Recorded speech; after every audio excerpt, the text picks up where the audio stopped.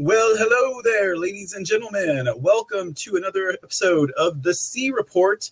We're coming to you live today on this Thursday, July 15, 2021. And what a show do we have in store for you guys today? I have a feeling that you guys kind of know what's up. I think you guys have probably been smelling the headlines throughout the afternoon. I always used to say, headlines of the world smell like coffee. And they expire like obituaries. Yeah, what can I say? Okay, guys, ladies and gentlemen, we have quite a show for you guys today. I know you guys have probably been waiting for the breakdown.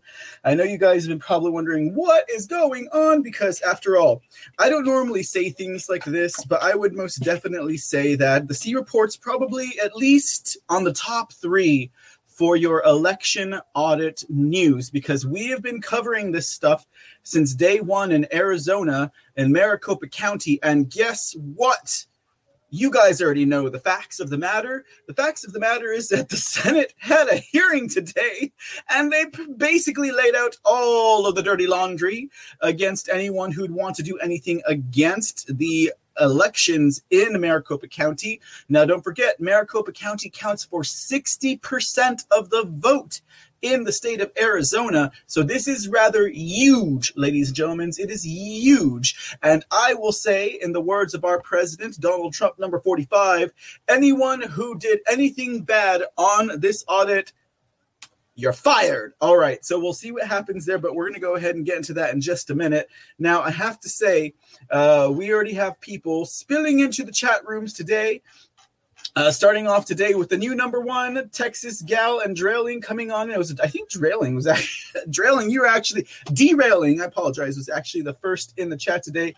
Glad to have you guys along. I was doing a little bit of pre-chat with the friends there over at the Foxhole app. Oh, by the way, we are live at the Foxhole app, Trovo, and Twitch.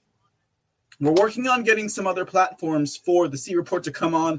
And you know what, guys? With your support, with gold pill donations coming in, we also take Cash App too here. Fortunately, unlike some of the other friends, I still am able to receive Cash App donations, meaning the C Report's still flying under the radar, if you know what I mean. Like, we're not getting attacked by... I could never picture the C Report being in something like Media Matters or even, the New York Times, nothing like that. So, I mean, we're small potatoes here at the C Report. We do very humble reporting, but thanks to you guys, we can keep on going. Now, we're working on getting on some more platforms here at the C Report. And, as you guys probably know, gold pill donations over at the Foxhole app, Cash App donations that come in, that stuff goes back into the show. Now, what I would like to do in the future is expand my ability to get this show broadcasted live on more platforms at the same time. In order to do that, it takes gold pill donations and Cash App donations. That's neither here nor there, because I don't like to ask people for money or donations or anything like that. But we're actually under consideration right now to go on to join Rockfin. I'm sure some of you guys have heard about Rockfin from the likes of Loyal to the Foil, from 1 Foot in 5D. I heard Methods just got accepted onto Rockfin also, if I'm not mistaken. So that's kind of exciting. Like, I have to give a huge shout out to Loyal over at Loyal to the Foil. Loyal, can I call you Loyal? Because you know what? You sound like you're kind of loyal. I get those vibes. You know what I mean? So I have to give a big shout out to Loyal to the Foil for that, because she actually got me connected with the peeps over at Rockfin. And if we can get onto Rockfin, the C Report, we'll do an official Mr. C TV channel over there at Rockfin. So that this way, because we're Mr. C channel here at the Foxhole app. We're the C Report over at Twitch. We are Mr. C TV over at Trovo, but there's so much that I want to do, so much more that I want to do, that, Mr. C TV would seem to encompass all of that in one nice fancy bundle. And then there's some other avenues that I'm looking into. You guys might know that I've been talking about this brand new internet, this quantum internet. So, God willing, I will be able to get onto the quantum internet, which was just released. It was just released a couple of days ago but I'll give you more details on that as they become secure. Okay, so anyways, all right. So anyways, okay, so we were having a pretty good chat. Derailing and Texas Gal and Aurelius Locke, we were already having a fun time before the show started. I was kind of sitting there like, oh man, today is one of those days. It's almost like a culmination of a lot of the things that we've been working for in reporting here at the C Report. Very exciting because, as we give you guys the play-by-play, and Arizona was the start, but you know what, ladies and gentlemen, as we're talking about it, as we're thinking about what's going on in Arizona, what happened today in Maricopa County with the Arizona Senate addressing at least the first wave of discrepancies that have been going on there in that county with the 2020 presidential election coup, we have to think, how will this be spelled out for the rest of America? How will this be spelled out for Georgia, Michigan, Pennsylvania, Wisconsin, Nevada? Because, of course, those were the most contested states. Now, let's see what happens with the rest of them. But this is very exciting, ladies and gentlemen. We had a great hearing today. Now, ladies and gentlemen, I like to go live when a lot of the important stuff is happening. Today is without regard. Undoubtedly today was a very, very important day for hearings. We were not able to go live on the C Report today for that, but it's okay. You guys are covered because there was at least umpteenth people covering this Arizona audit hearing. So I know you guys have got some good. So what we are going to do today is we're going to give you the breakdown. And we're going to give you some of the highlights of today's hearing. It was 2 hours and 20 minutes long. It was a great dispelling of the lies of the Democrats, the progressives, the naysayers, the black hats, the globalists. Forget about it, ladies and gentlemen. These guys have no hope because guess what? Yes, we know that there was everything going on in the beginning. We know that they gave us all that information. They gave us all the information back in December. Back in December, January, they were covering these discrepancies for the audits that happened. Well, not for the audit, but for the discrepancies. Period, happened back in December. You can go and review all of the hearings from, Georgia, Pennsylvania, Arizona, Nevada, Michigan. You can go look for it for yourself if you would like to do that. They're about 3 to 4 hours each. Some go into 5 hours. But that was the audit. That was the hearings that were going forward with the proof for President Trump and Rudy Giuliani, President Trump's legal team, right? But now this is the audit of the people. This is our audit. This is the audit of the people. And that's the thing right there. We got the blueprints from President Trump's legal team and we ran with it. And that's basically what it comes down to, ladies and gentlemen. So we're very excited. Glad to hear these things coming in to existence today. I wasn't expecting it. I don't know when they announced it. All I know is I looked at my phone around noon today, and I saw about 8 different channels covering this audit. So I know we're good, but we're going to give you guys the breakdown in just a minute.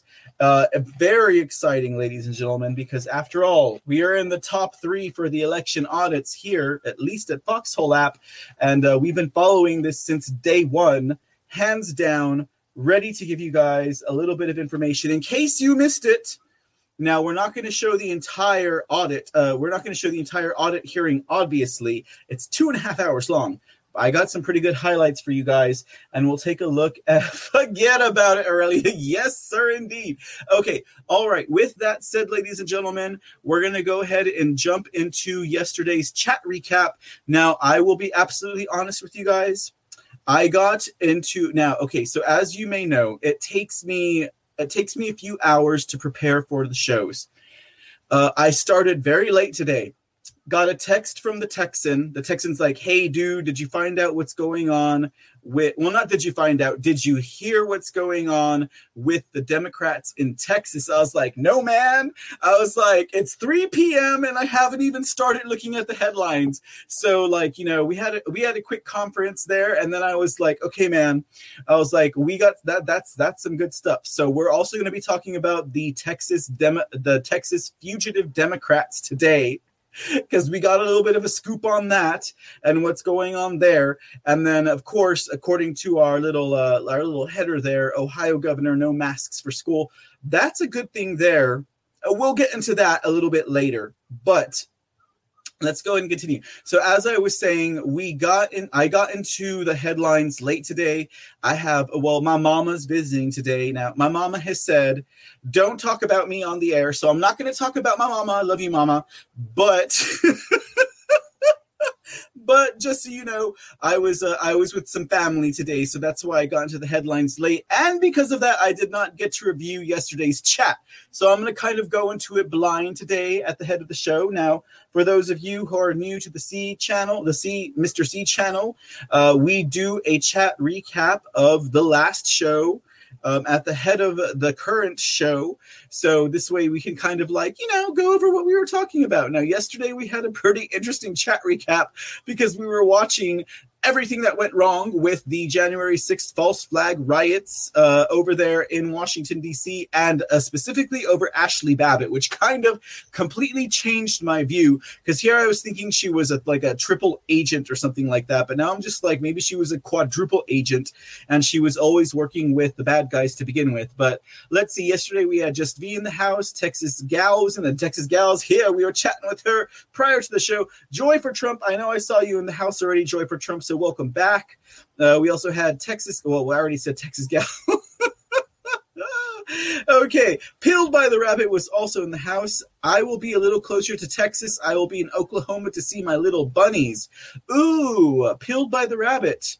Don't know where you usually locate, but you know what? I've been to Oklahoma. I went to Oklahoma twice, actually, but that was just across the border in Lawton, Oklahoma, up 290, right? And interesting city. Let's see what else. Well, town, I should say. Just V gifting some shades. Axe Truth gifting some fleets. Now, Mr. Axe Truth, don't worry, my friend. I will make an appearance. I promise you.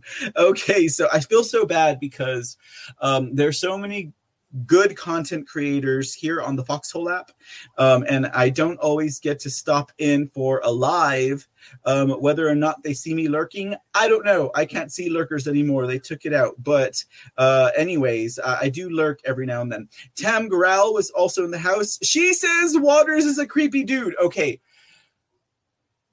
I never thought that about John Waters, but I could totally understand that. It's probably his pencil mustache, or was it this lip mustache thing? Anyways, I don't know. It's not important. Axe Truth should be smooth sailing for Mr. C now. What does that mean, Pilled by the Rabbit? Okay, Deborah Erdman was in the house. Joy for Trump was in the house. Just V was in the house. Pilled by the Rabbit was in the house. Sherry Pittsburgh also checking things out. It's good to watch, though. Seize the Day 9/11. I've seen it. Very interesting. 123 SKG Service Dog Mom also hanging out. The Speakin' Easy hanging out with us yesterday. Man, Speakin' Easy, I wish I could say we're barside here at the C Report, but what can I say? It's just news coming across my desk. You, my friend, have the bar. Joy for Trump gifting a can of gold pills. Thank you so much. Let's see what else we got here. So it was reported shoulder, neck, now head. I'm not sure what that. A paid actor, just my. So Texas Gal says a paid actor, just my opinion. That's probably also in reference to Ashley Babbitt. I would actually fall into that category now, Texas Gal. that Ashley Babbitt was indeed a paid actor. She's probably still alive, just based on that video that we kind of went through yesterday. I mean, because I'd never seen that, honestly. I didn't even know that there was video that was that clear and that available about those events. Like how, I mean, you know, I almost wish that I was right there, you know, so this, because I would call that crap out. I'd be, you know, let me tell you guys, when it comes, I'm a Virgo and a writer. All we do is observe. I mean, at least me. I observe. I just observe. I observe and I take mental notes. And that would have been something interesting to have seen, guys, but I didn't go into the Capitol on January 6th. I was very happy standing there with all of my fellow patriots at the base of the Capitol on the backside, or on the front side. And I mean, you know, just doing my thing there. So we had Gary Flester in the house, Posy for Hope, gifting a cookie of gold pills. Thank you so much. Gary Flester says, Georgia is going to blow up this week. Watch. It's so bad they might overturn the vote and not even do a recount. What they found today is so damning. People will poop their panties, says Gary Flesner. Gary, I'm right there with you, my friend. I've been saying it. I've been saying it for 10 damn years, Gary, and I've been saying it. Yes, I've been saying it. May Georgia be the state that so much shenanigans come out onto the floor that they will just simply decertify it. And it will be a beautiful menagerie of Pennsylvania or Michigan and Georgia and Arizona just decertifying the whole election. Like right now, we got Arizona and Georgia in the bag. Ladies and gentlemen, Georgia and Arizona are in the bag. So in the bag, so deep in that bag, you can't get that cat out. The cat is in the bag, and the bag, it's not going to let the cat out. It's like, no, this cat is not coming out of this bag. We got Georgia and we got Arizona, and that's that. We're just waiting on Michigan or Pennsylvania. And then we'll see what happens, because guys, let's play along with them. Let's play along with these people and say, oh, it's not about giving the election back to Trump. It's about election integrity. Well, you know what? It is about election integrity. It is about ensuring that our voice is our vote, is our freedom, and everything that it stands for, because without it, we are basically slaves. We're already dead slaves. We may as well at least be free on paper, right? That's what I'm thinking. We may as well at least be free on paper. But with this stuff going down as of today, ladies and gentlemen, because we were not... Christina Bob said in 48 hours, we're going to have some other stuff coming out. And then the next day, within 24 hours, they have this Senate hearing. And all of this is official, and it's being put in the registry. It's being recorded. It's part of the public discourse. It's official. It's in the books. They're laying it down. You guys saw it. If you were watching that audit earlier today, you know Ken Bennett and Doug Logan and Ben has another familiar name. What is Ben's last name? The guy from Cypher, right? They had to be escorted out. They had to be escorted out by security from that hearing, because you know what? They know that they're probably going to try and kill these guys. Ben Cotton, Doug Logan, Ken Bennett, they know that they have their heads on the chopping block. Their number is up. People are looking for them. There's probably a bounty we don't even know about, that they want these guys gone. These official spokespersons for the Arizona audit gone. And you know what? That's why they had the security there. You guys saw it. You guys saw it at the end of that hearing. They're like, no one can leave, but we need to have a security detail escort these three men out and protect them, because This, guys, is unprecedented. When have you seen the deep state and the globalists lose as much as they're losing right now? Winning, ladies and gentlemen, we're winning. Are you guys ready to win some more? Because we're winning, and we just, as long as they don't drop a nuke on Arizona on Saturday, we're good. I mean, I'm laughing, but I mean, as long as that is it, that's all they can do right now. All the deep state globalists can do is drop a nuke or a mass shooting or some other kind of false flag. President Trump, I'm sending you my prayers. Everybody, send him his prayers for safety on Saturday. He's going into the fire in Arizona. He's going to the fire in Arizona to talk about these election audits and the fraud that was committed in 2020 and the vindication that he has seen since then, because he was dismissed by the Supreme Court. He was dismissed by every judge panel and hearing in every state that he did on technicalities, ladies and gentlemen, on technicalities, dismissed. They're like, oh, well, there's no evidence of election fraud. I mean, this might be irregular, whatever, but that doesn't prove fraud. Like, they didn't even listen to the evidence. They had all of these people who were there giving them what? All of this intelligible and also accurate and also deep-seated, well-researched people who know what they're talking about, right? They know what they're talking about, but they still refuse to hear it. BS, ladies and gentlemen, it's BS. And now President Trump's going to go give a speech in Arizona on Saturday about this. And what did we talk about yesterday? I was like, when President Trump gives his speech in Arizona on Saturday, he's going to focus on the fraud. He's going to focus on the steal of the 2020 elections. And then the Senate drops this. Can you guys tell I'm excited? Can you tell I'm excited? Now, we've known, again, I will reiterate, we have known about this fraud for what? Since December, since November. And if you guys were really keyed into it since prior to that, but in December and January, they had the hearings. They presented most of this information. But this is the work of the people. This is the work of you and me, of people across the United States of America who are ensuring that this happens. And we have the representatives that will approve, that will go with it. And that's what's so exciting, because this has always been about you and me.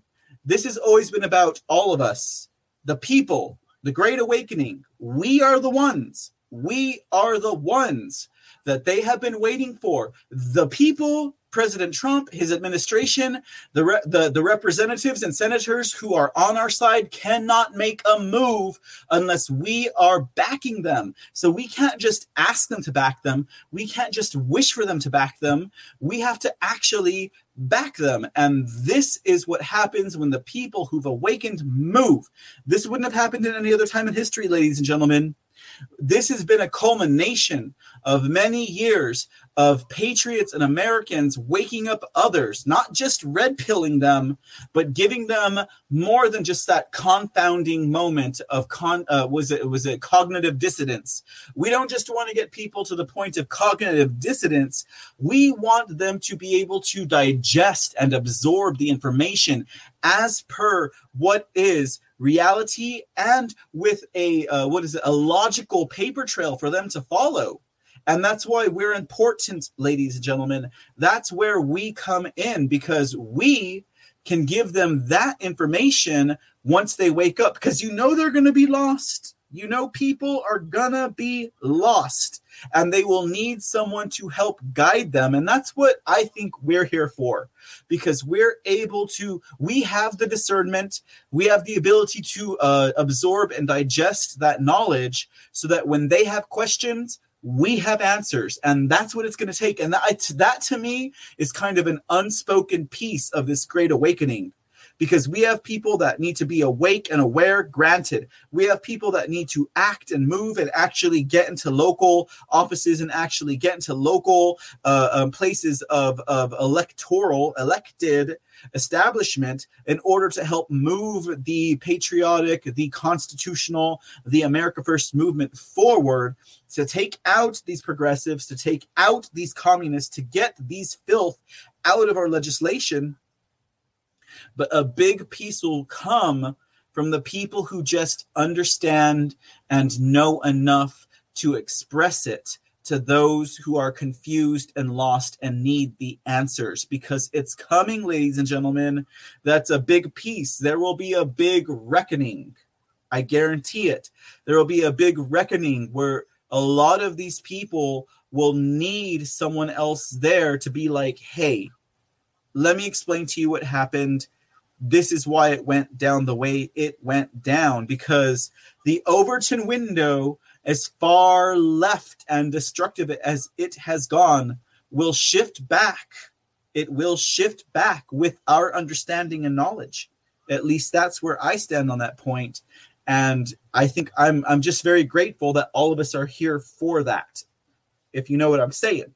So anyways, let's get back to our chat recap. Thank you, Gary Flester. You sent me off into quite a tangent there. Skeeter Burke was also in the house. We also had, Posy for Hope gifting another cookie.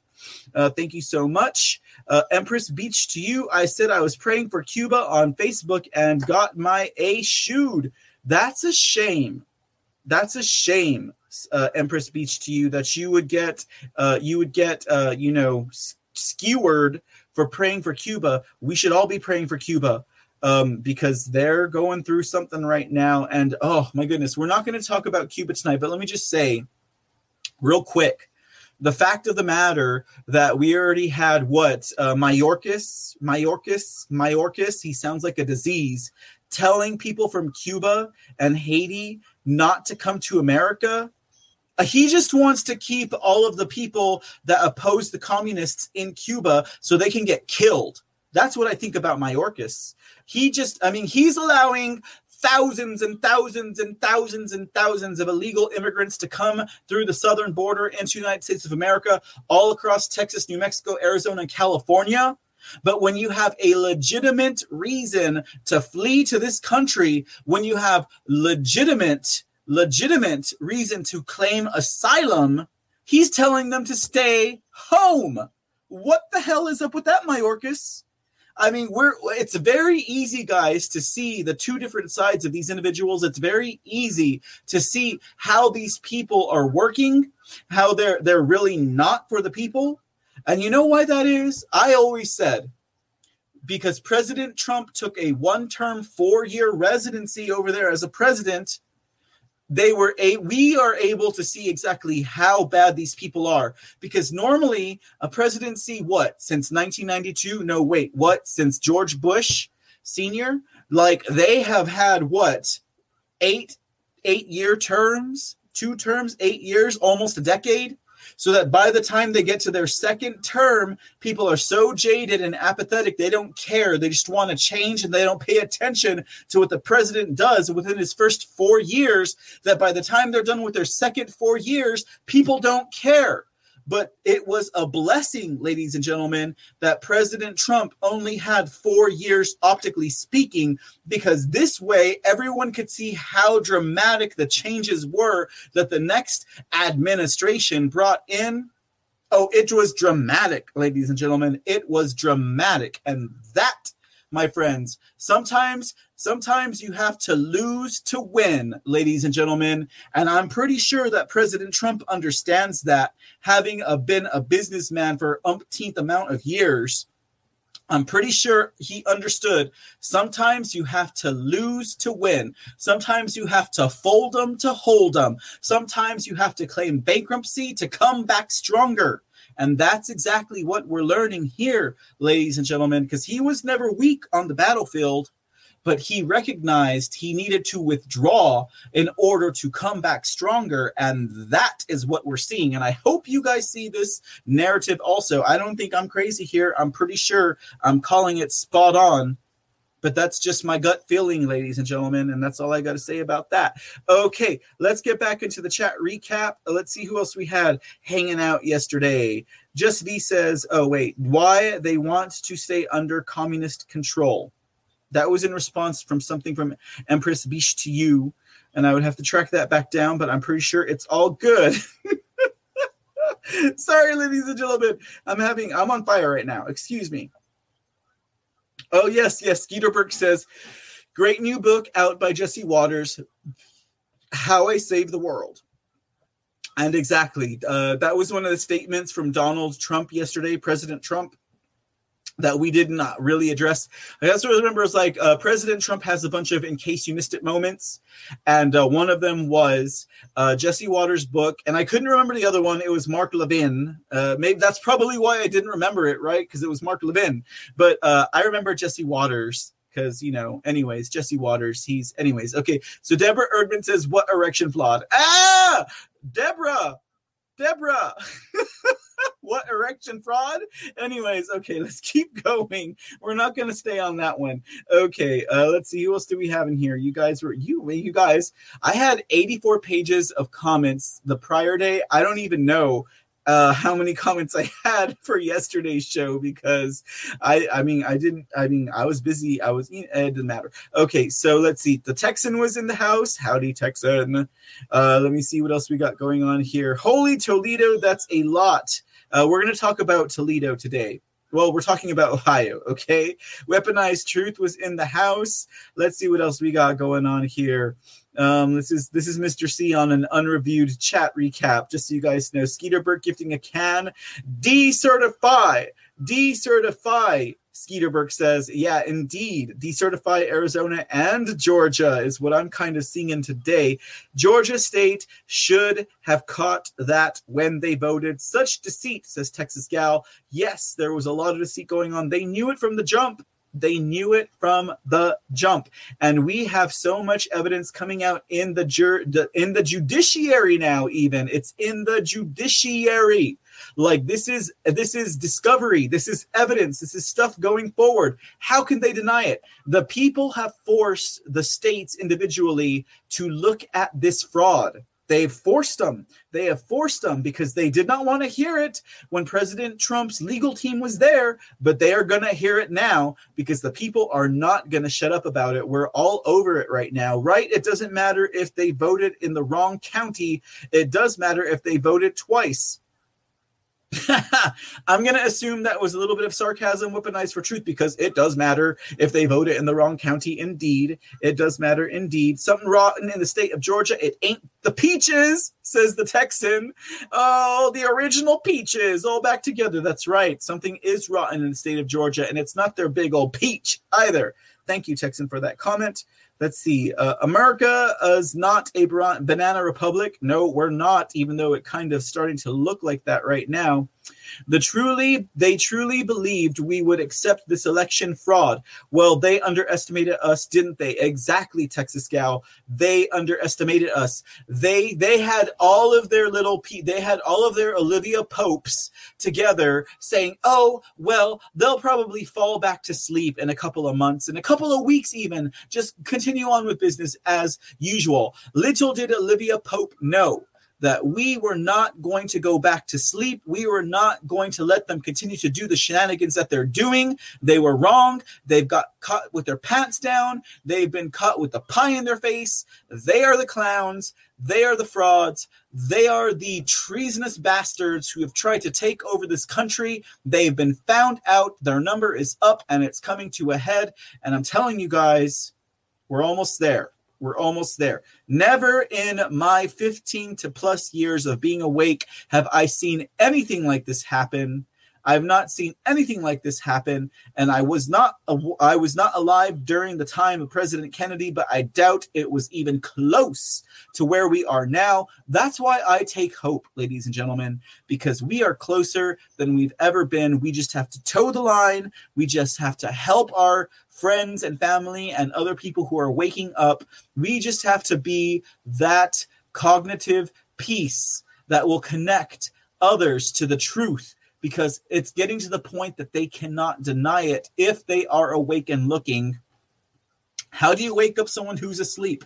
How do you wake up someone that's totally apathetic? I have no idea, ladies and gentlemen, how to wake someone who's totally apathetic to the fact, but we can always keep on trying. Doreen Merck donated a can. Thank you so much, Doreen Merck. Now, Doreen Merck, I don't know if Doreen Merck is hanging out over on Twitch today, or I haven't looked into the Foxhole chat yet today, but I will address you guys in just a minute. We've been having fun over there.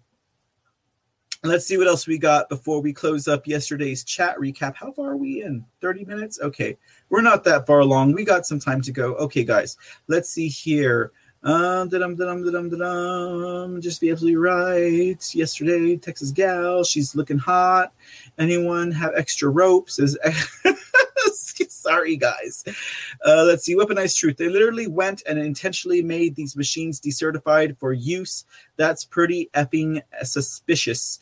Yes. Whether it's Michigan or whether it's Arizona, they want to decertify these machines. Now, in Arizona, we've already had that claim, and it will be addressed today per Karen Fann, the Senate president over in Arizona.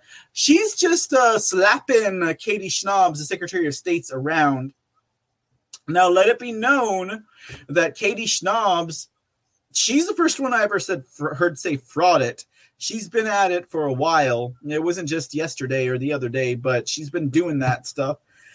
You know, we don't trust Katie. We don't trust Katie Schnaubs over here at the C Report. No one does, and no one should. She's a terrible liar, and she's very bad at her job.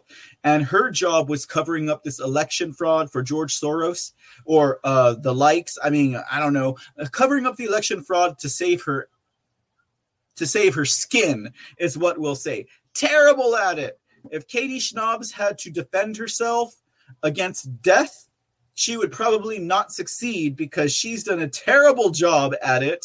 And that's totally fine by me, because you know what? The truth will out on all instances. And today is no exception by any means. How are the normies able to hang on right now? What spin is CNN giving right now? I'll tell you, Skeeter Burke, the spin that CNN is giving. The CNN is being nil. They're being null. They're being silent on this entire fraud. Aside from calling it fraud and having Trisha Takanawa go out and report about a carnival, they're either saying, I mean, I think MSDNC is probably doing more to try and talk down this audit.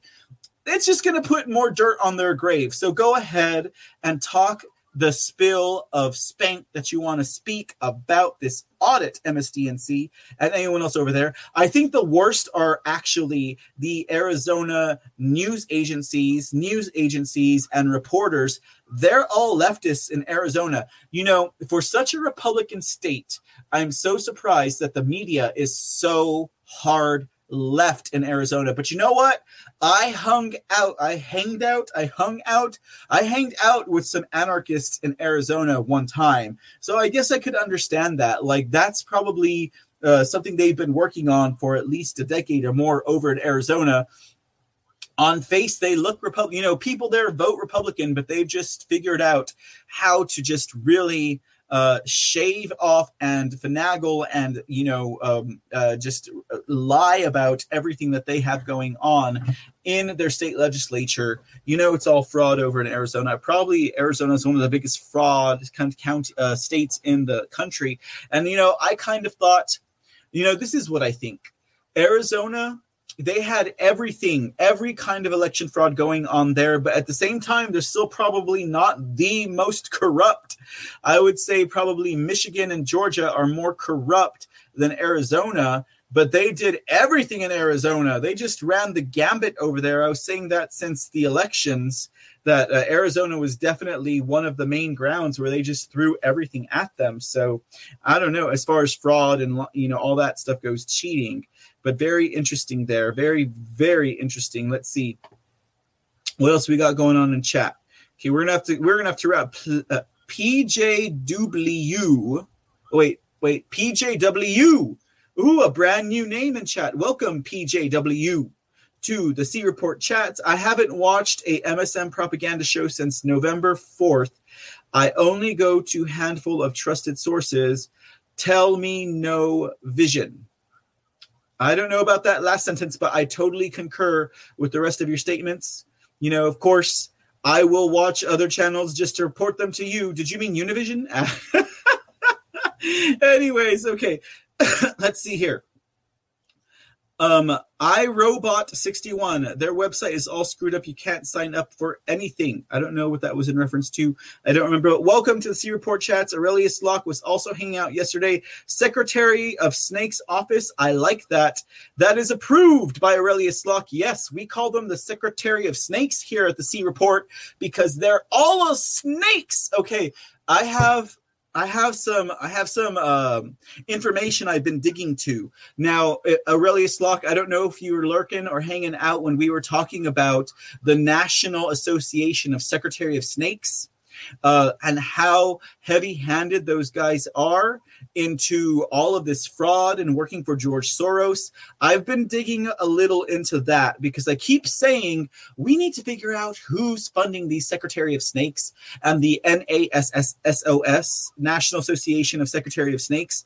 Like we'll dig in a little bit into more of that as we move along because I'm finding out a little bit more info and how George Soros was connected to that and going to other types of organizations. But currently, the National Association of Secretary of States and the National Association of Electoral Board people, NEOB or something like that, those two people were taken over or funded by or supported by George Soros because he went after the DAs, he went after the AGs, he went after the SOSs, the Secretary of States, because he knew that if he had those people in his pocket, he would be able to fund or to ensure that any plans to run over the Constitution of the United States of America, to run over the will of the people, to steal our votes and thusly take our voice and thusly take our freedom, he would need to get involved with those agencies and to take over them and fund them.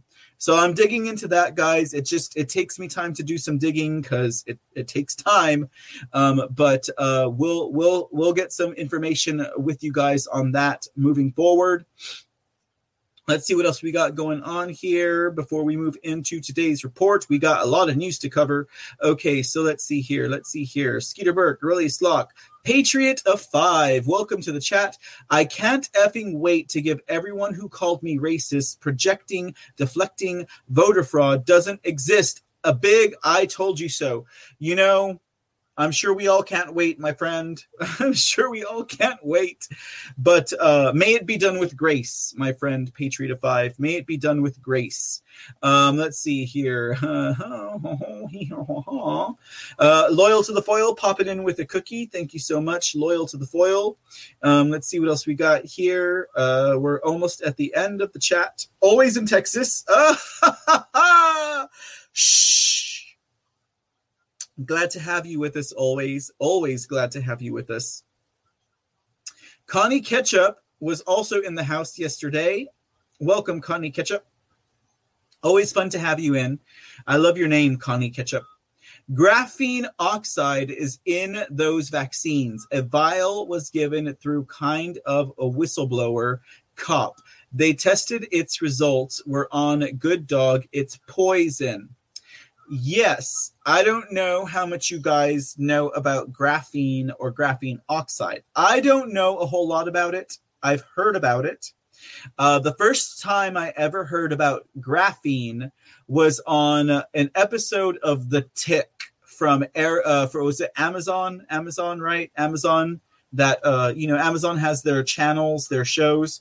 Do you guys know about The Tick? Okay, so I heard about graphene on The Tick.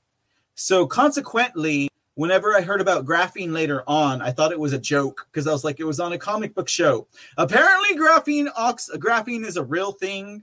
I've heard a bit about it since then.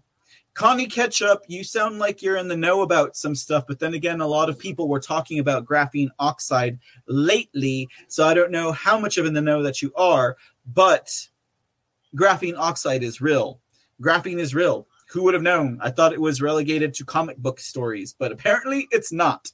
And it is a poison when combined with oxygen to create graphene oxide.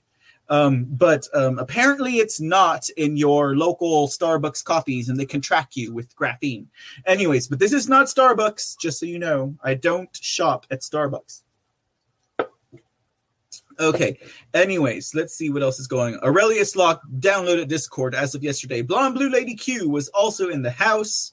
Let's see here. How do we talk about graphene? I didn't talk about graphene yesterday. Anyways. Okay, let's keep on moving right along. Dug-a-dung. We're footloose and we are fancy free. Is Anka Bonka in the house? Maybe not. Okay. All right. Let's see here. I just want to make sure I capture all of you guys from yesterday's chat, hanging out yesterday. Seems like we had a pretty fun time in the chats yesterday. I'm always so happy that you guys are comfortable enough to just hang out and be with us during the C reports. That's an interesting statement. Texas Gal says, Gretchen getting her emergency powers revoked is a great start to removing her butt completely. I would definitely agree. Wretched Gretchen Whitmer has got to go. Good statement there. Let's see what else we got. It be me, Ange. I got it right. It be me, Ange was in the house. She gifted a cookie. Thank you so much for joining us. It be me, Ange. I love it. Okay, let's see what else we got here. We're already going long on this. Sorry, looking up as well. It was in the house. Did I say looking up already? But she was in the house, just in case you guys didn't know. Let's see here. We're moving right along. Dug-a-dung. We're footloose and fancy free. Oh, okay. Aurelius Locke did create a Discord yesterday. They have a tag. I just got the tag, so I'm going to make sure to check out Aurelius Locke. You'll hear from me soon, my friend Aurelius. Okay, and then, ooh. Hey, guys, check this out. There's someone over in Twitch that about 11 minutes ago said, we will stop the AZ audit. This J Smashes does not know what they're talking about. How can you stop it, my friend? It's already almost done. Okay. Apparently the Democrats they've opened a hearing into the audit in Arizona. Good luck with that.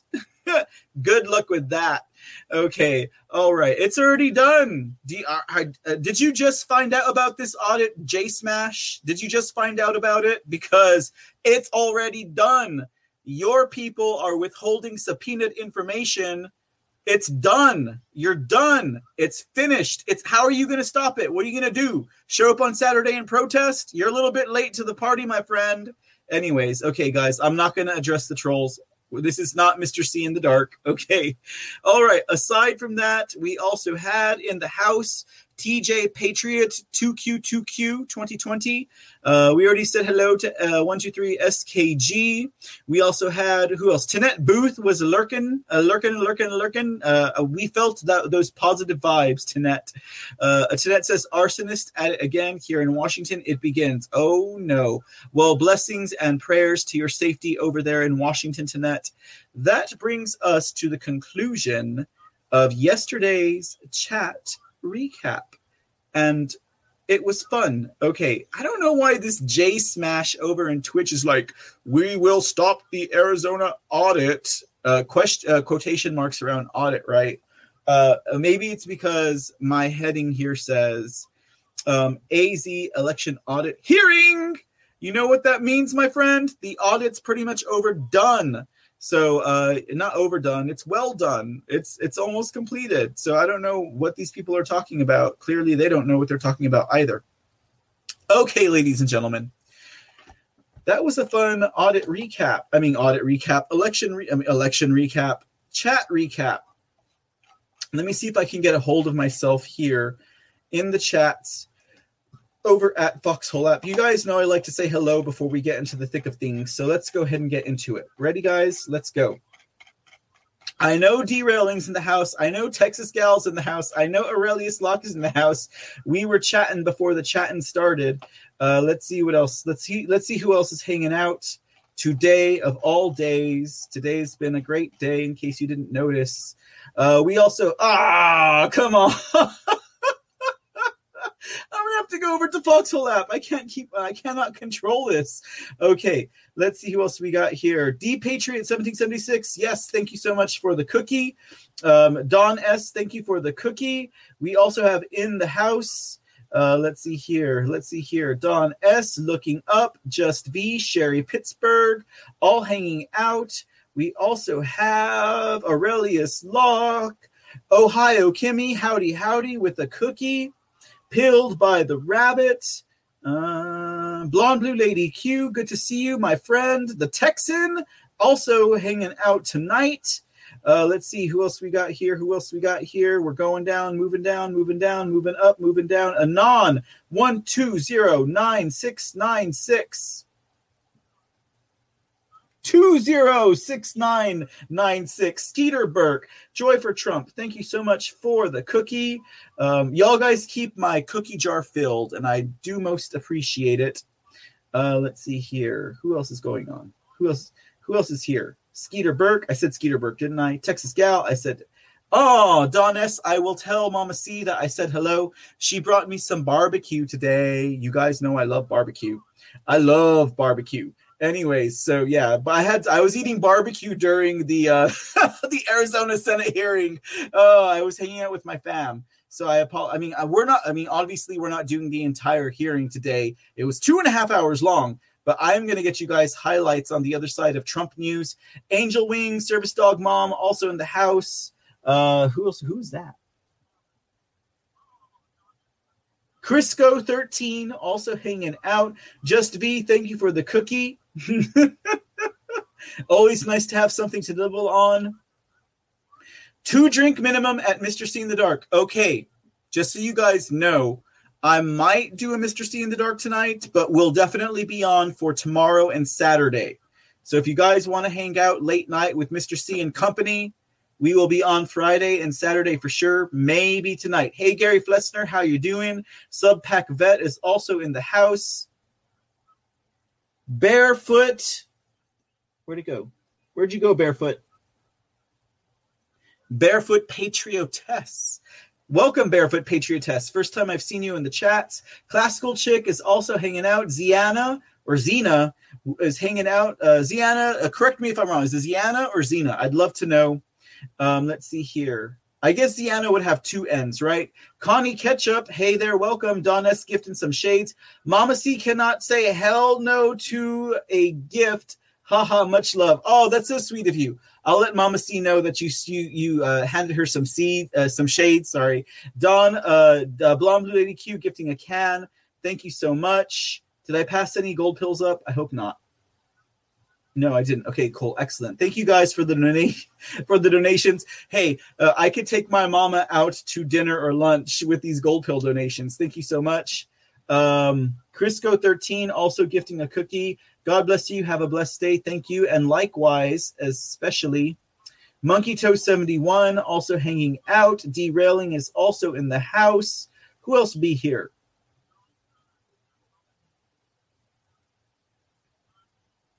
Freedom's not free. Thank you for the cookie, for filling that cookie jar. Always in Texas. Good to have you along with us. We're almost to the end of the chat line here. Okay, I think we made it. Okay. And I will reserve the readings of the specific chats for tomorrow on Friday's show. Tomorrow might be an interesting show. And you're right, Texan. Nothing can stop what's coming except for a nuke. And we're not pushing for a nuke. David Sloan in the house, as well as Seize the Day 9/11. All right, guys. Blue Rinse at Blue Rinse. Welcome. Blue. I love that we have an international audience over here at the C Report. Blue Rinse at Blue Rinse. Katie Man 63, if I'm not mistaken. I forgot the digits on your name, Katie Man, if you're out there. But always great to have a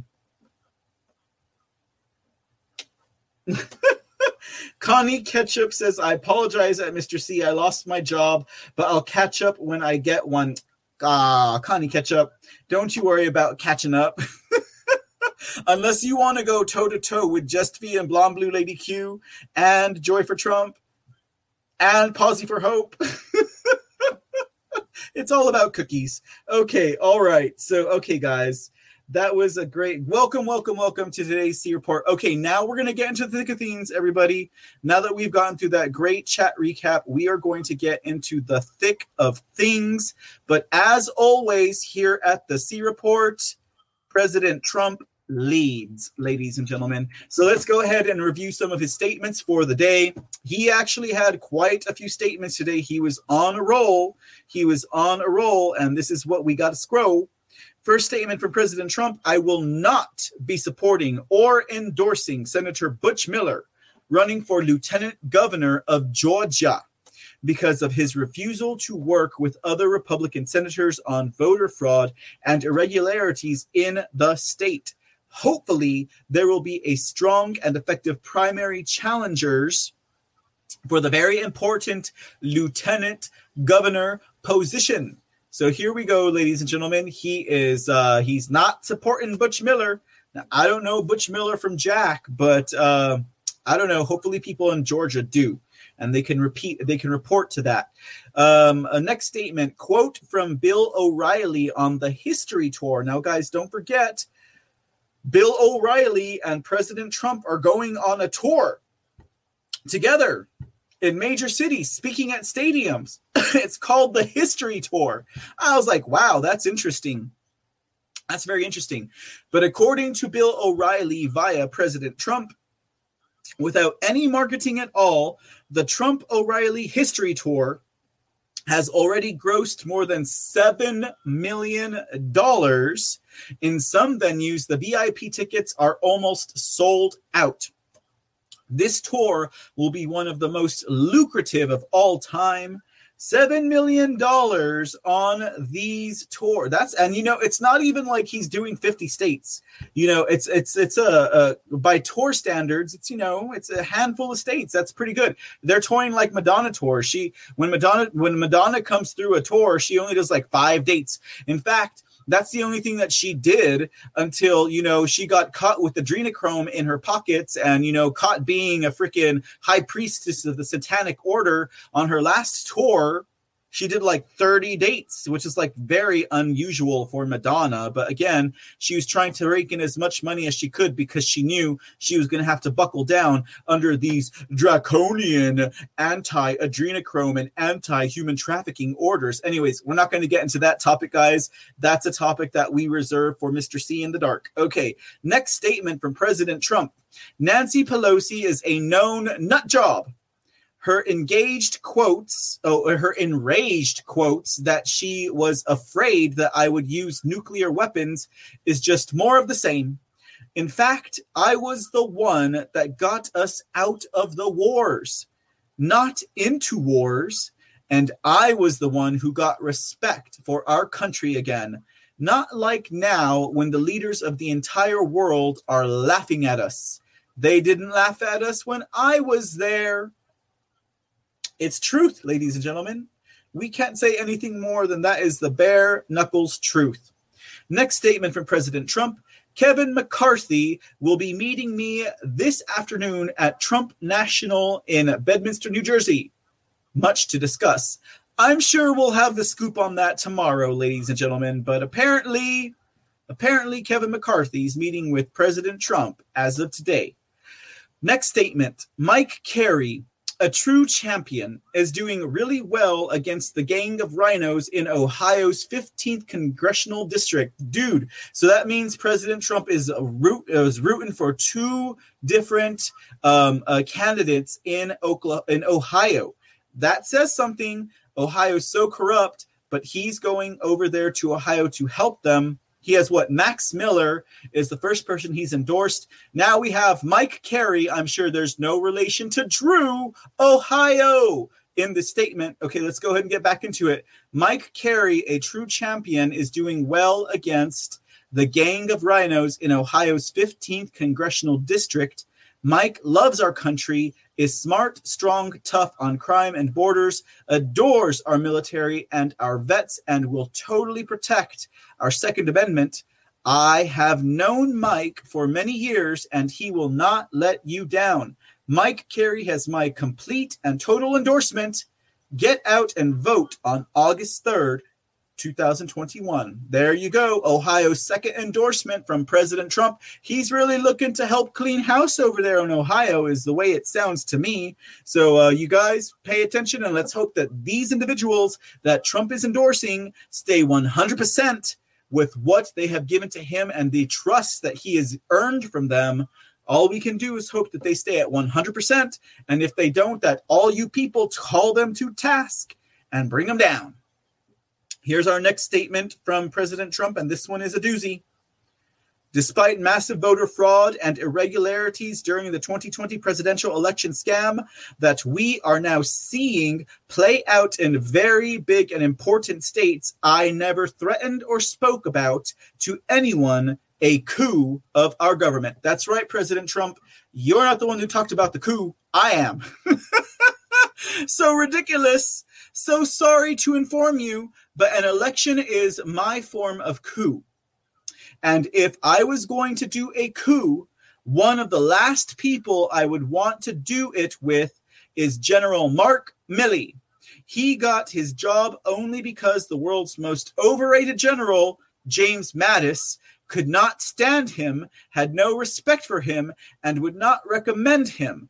To me, the fact that Mattis didn't like him, just like Obama didn't like him and actually fired Milley, was a good thing, not a bad thing. I often act counter to people's advice who I don't respect. Guys, pay attention. That's part of his game book. In any event, I lost respect for Milley when we walked together to St. John's Church, which was still smoldering from radical left fire set the day before. Side by side, a walk that has now been proven to be totally appropriate, and the following day, Milley choked like a dog in front of the fake news when they told him they thought he should not have been walking with the president, which turned out to be incorrect. He apologized profusely, making it a big story, instead of saying, I am proud to walk with and protect the president of the United States. Had he said that, it would not have been all over. No big deal, but I saw at that moment he had no courage or skill. Certainly not the type of person I would be talking coup with. I'm not into coups. In fact, around the same time, Milley, in a conversation, was an advocate of changing all of the names of our military forts and bases. I realized then also he was a much different person than I had hoped. I said to him, spend more time thinking about China and Russia and less time on being politically correct. But never during my administration did Milley display what he is showing now. He was not woke. Actually, I don't believe he ever was. But the way I look at Milley, he's just a better politician than a general, trying to curry favor with the radical left and the absolute crazy people espousing a philosophy which will destroy our country. Dang, President Trump, that is a scathing statement.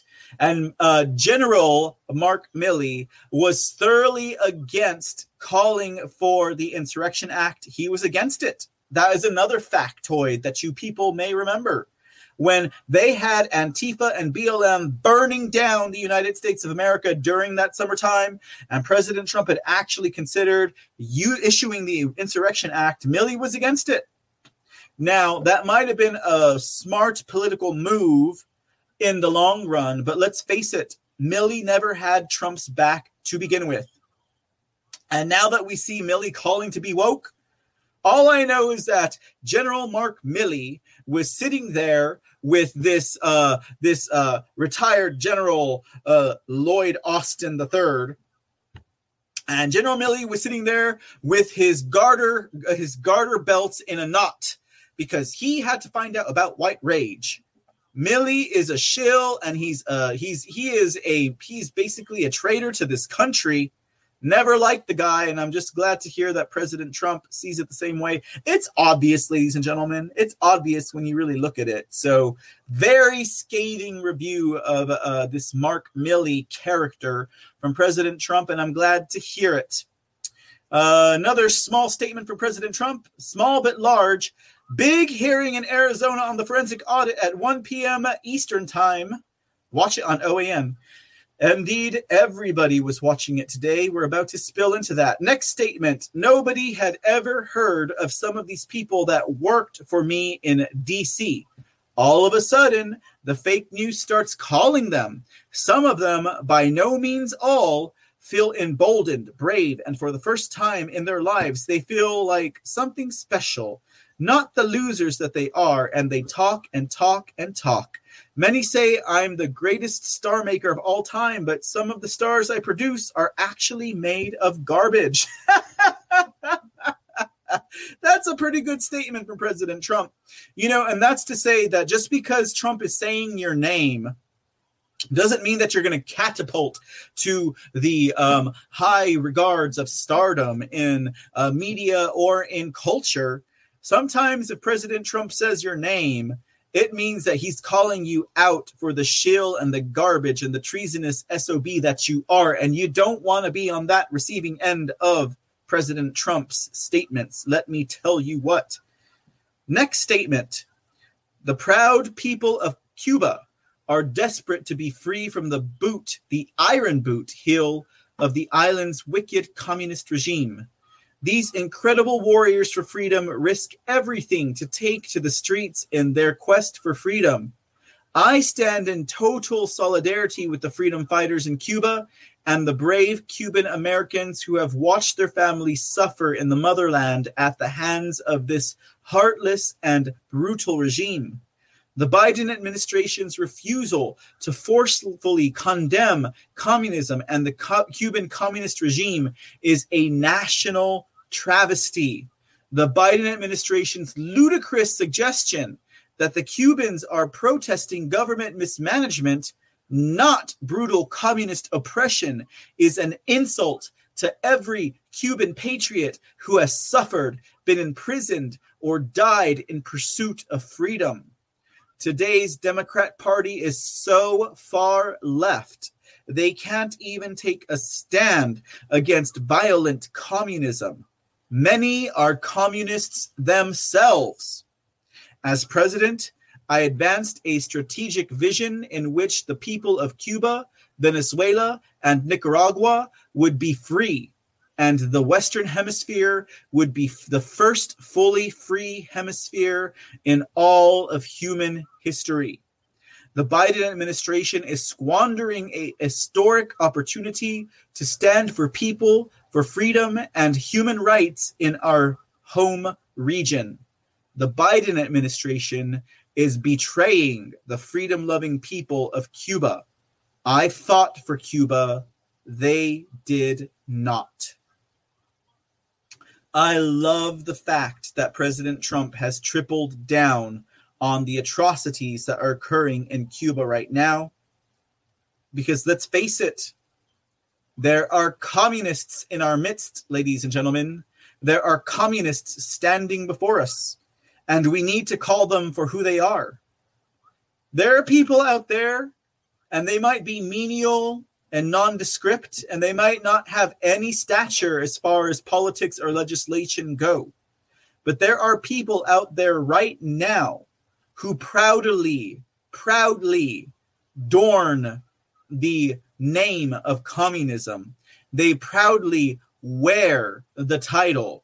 They proudly call themselves communists, ladies and gentlemen. And we're backwards totally if we have people in this day and age that proudly call themselves communists, that proudly stand out there waving their communist flags. They have got to go. And again, I'll say it. I've never met a communist that was not a Satanist. So that's a little bit on that, ladies and gentlemen. Now let's go ahead and get into the headlines. Now is the moment we've been waiting for. We're going to talk about the Arizona Senate election audit hearing. Welcome to the C Report, ladies and gentlemen, because this is what we talk about here.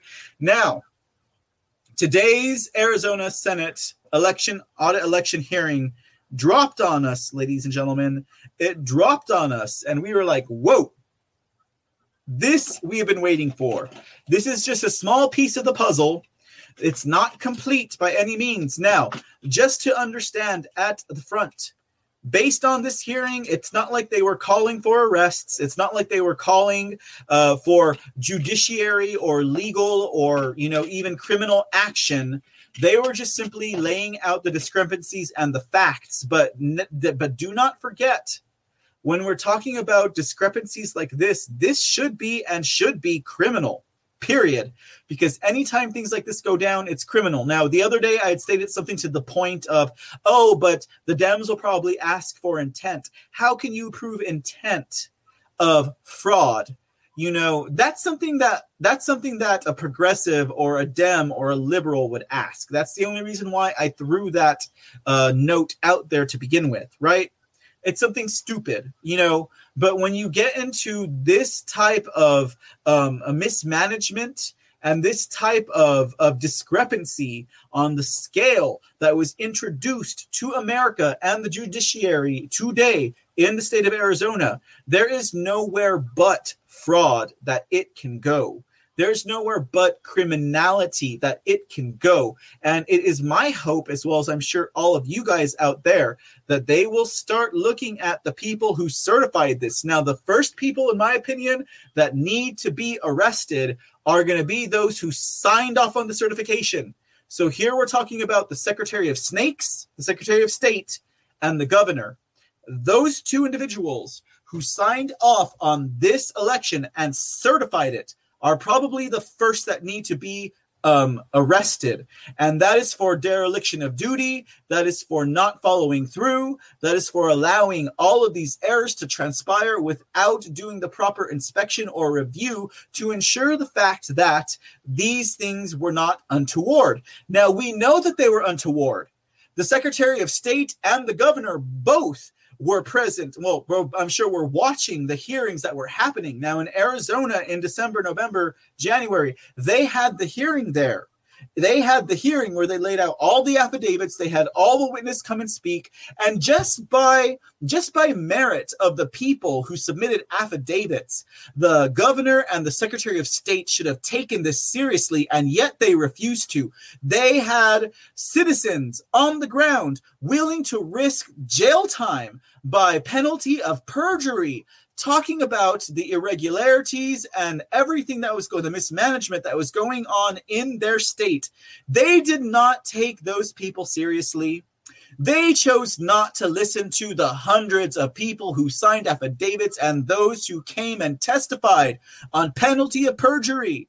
In other words, they risk jail time. They risk fines if they're lying. And the governor and the Secretary of State chose not to take those people seriously. They chose not to hear their grievances. They just chose to certify. And I would say, based on that alone, the governor and the Secretary of State should be jailed because they did not listen to their constituents. And now guess what, Governor Ducey and Secretary of Snakes Schnobs? Well, Katie Hobbs, right? That's her name. Let's say her name appropriately on the show. Katie Hobbs, we call her Katie Schnobs. She's a Secretary of State. They chose not to take it seriously. They chose not to listen to their constituents. They chose to certify an election that was questionable, that they had hundreds of people signing up for jail time if they lied about it. Now, eat this pie of quacha. That's what we'll call it. Eat this quacha pie. Eat this quacha pie. Secretary of Snakes Katie Schnaubs and Governor Badusi over there in the state of Arizona, because now this audit is reaching its end. It's close to the end. Now they can't quite wrap it up because the Maricopa County Board of Supervisors don't quite want to taste quacha pie, but they're going to have to because it's coming. They're going to resubpoena all of the materials that have been denied to the Senate to complete this audit. It's coming. Only a nuke could stop this, ladies and gentlemen. Okay, so today we had a 2.5-hour hearing of the Senate Arizona audit election audit, right? 2-hour hearing, 2.5 hours, 2 hours and 20 minutes, somewhere in that neighborhood. It was well covered on all channels. I promise you, we're talking about the highlights today. Okay, so present at this hearing, we had Doug Logan of Cyber Ninjas. We had Ken Bennett, the former Secretary of State from Arizona, and also the liaison between the election audit and the Arizona State Senate and the press. And we also had Ben Cotton, who was the cyber expert. Now, cyber expert from cyber. So Ben Cotton, Doug Logan, Ken Bennett, these were the three gentlemen that were present at the hearing today. They were also present during the question period. Now, you guys remember we aired here at the C Report whenever they would not hand over the information to the state Senate. We're talking about the Maricopa County Board of Supervisors. They wouldn't hand over the information. They had no information. They had none of the passwords. They had none of the tokens that were needed. And Karen Fan had some questions. Now, we aired that hearing live back in the day, right? This is probably like over a month ago. But these were the three who were present, again, testifying to the Arizona Senate in this special hearing today. Now, for the play-by-play, things kicked off with Doug Logan, and he actually shared a video about the Arizona audit. So we're going to share that with you guys now. Like I said, we are going to do, we're going to show you guys some highlights from the audit in case you missed it. It was 2.5 hours long, but this is probably a good majority. Oh, no, don't start yet, guys. This is going to be a good, go back up here, a good meat of it. So we got some highlights for you guys on what happened, but let me go ahead and play this video for you guys first. It's kind of a preparation that they had for this hearing in regards to some of the security issues, what they provided for the volunteers, just to kind of lay out the entire foundation of where this was starting. And then, guys, we'll get to where we are going. All right, guys, so let's go ahead and play this real quick.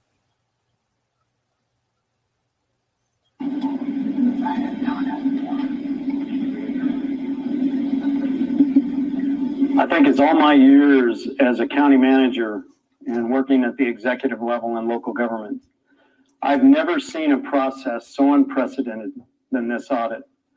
The transparency, the accountability, the integrity, and the overall chain of custody is something that is incomparable to any audit that's ever been conducted in the United States. It was an important part of the process in identifying the individuals to assist us in the audit. Background checks had to be done. Social media vetting took place. But we didn't care what party you were, whether you were Democrat, Republican, Independent, Libertarian, far left, far right. As long as you entered the building with good intention, knowing that you were going to follow a sense of accountability, that you had integrity, and to do the right thing, this is what it was about. We wanted everybody in this building to be beyond reproach. With over 1,500 volunteers and 200 paid staff, we had people from all over the country in all walks of life.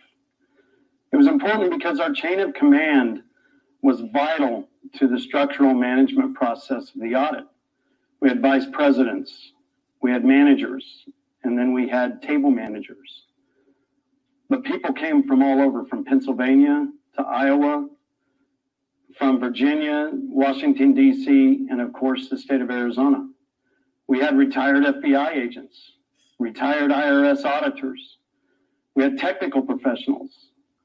We had CEOs of companies, election workers, and supervisors. We had consultants, We had even a United States Air Force general who had retired, who spent every day working tirelessly to make sure the audit was done with quality. Although it was only Maricopa County residents who voted in the last general election that were able to count ballots and votes, it was important to know that everybody in that building was there for one common goal, and that was to validate the election results and seek out and find any vulnerabilities to provide feedback that would enable Maricopa County's election process to get better, or to provide findings to the Arizona Senate for them to take the necessary measures to restore confidence in the Arizona voter. We had many measures that were implemented to ensure the safety and security of the people within the facility. Badging was something that was very important, where a person to get into the facility had to present their badge, also a legal ID, and be on a list. Another important aspect to this was our COVID protocol, that we ensured that we did not have any issues pertaining to COVID, and people were required to wear masks while on the floor. Any visitors or state delegation personnel that came into the building were also escorted. We had first aid stations on hand, and we had a reunification site set up in the event we had to evacuate the premise. Training was very detailed and extensive. Everyone went through an orientation process before they broke out into their specialized training. If you went to a counting table, you learned what the spinning process was. You actually did a practice tally sheet. You learned what the positions were that were involved in processing ballots and taking ballots off, what table managers did and what pod managers did. If you went into paper examination, you went to a lab where you worked directly with the microscopes and the camera technology in processing the ballots, and the importance of making sure that qualitative images were taken while processing those ballots in the paper examination area. Buzzwords were often used, such as integrity, accountability, chain of custody, beyond reproach, and transparency. And this was the culture that was developed for anyone that stepped in this building. The floor operations had many different moving parts. We had the ballot corrals that stored the ballots and staged the ballots in different ways, from regular storage to staging for paper examination and for staging for further investigation. You had paper examination stations that would then take ballots from the box and process them to obtain the images that were necessary through DSLR cameras and 4 different microscopes that obtained information from each ballot. You had aggregation that would then take the results of the counting tables and input that data into the system to ensure that the proper counts were correct during that process. Ballots didn't move without 3 things: people, paper, and observation. The people who moved them, the paper trail with the chain of custody that followed it, along with the camera observation that did not at any time allow a ballot box to not be seen. The handling of ballots was also very important. Once a ballot box was cut open and the ballots were removed, it was important that we ensured that the ballots were put back the exact same way they were pulled from each of the ballot boxes. Our goal was to make sure that Maricopa County received the boxes back with all the artifacts in it, along with the order of the ballots, the exact same way that we received them. I think with all the outcry of concern the election results displayed, it was important for the Arizona Senate to bring in an independent to evaluate the results. This was done in a way that was unprecedented, that had never been done before, with the detail and the forensic side of the audit.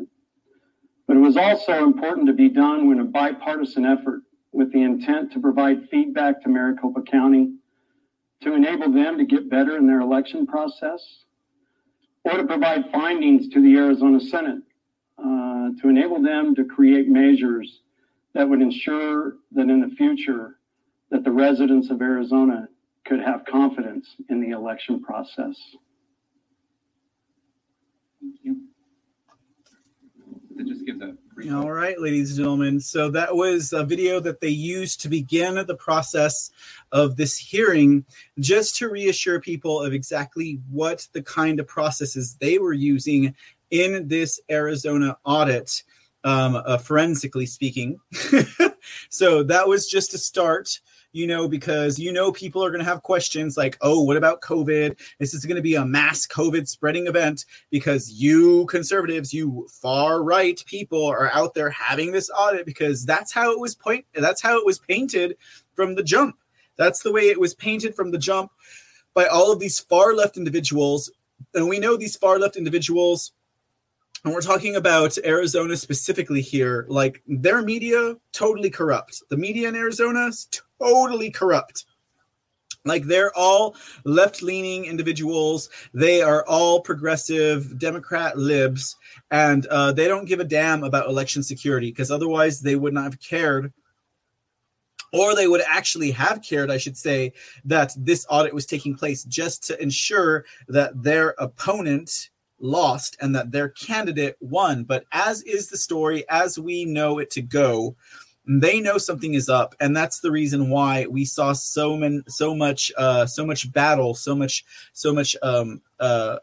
opposition against this audit. So that's how they started it off. Now, like this guy said, the culture of this audit was good. Now, culture is very important. What does that mean? Like, what is the culture of this audit? It's like where you work. What is the culture of where you work? Why is that important? Because if the culture's bad, if people think about VP Harris, right? What the hell, Harris? Think about her staff. Do you guys remember hearing about that story where everyone's like, it sucks to work here. We're always getting scolded and we're getting blamed for things. And the head of her office is always just like talking down on us. That's a terrible culture to work in, right? You don't want to be in a culture where people are being, looked down upon. People are being like, treated indignantly, where they're rude to you. Terrible culture. So for them, it was important that there was a culture here of inclusivity, and like he said, that no one would go into this audit who was not looking for just an upstanding result. Like, it was important that the culture in the auditorium where this was being produced, where this was happening, was not a negative culture, was not like something that would just make people feel like, why am I here?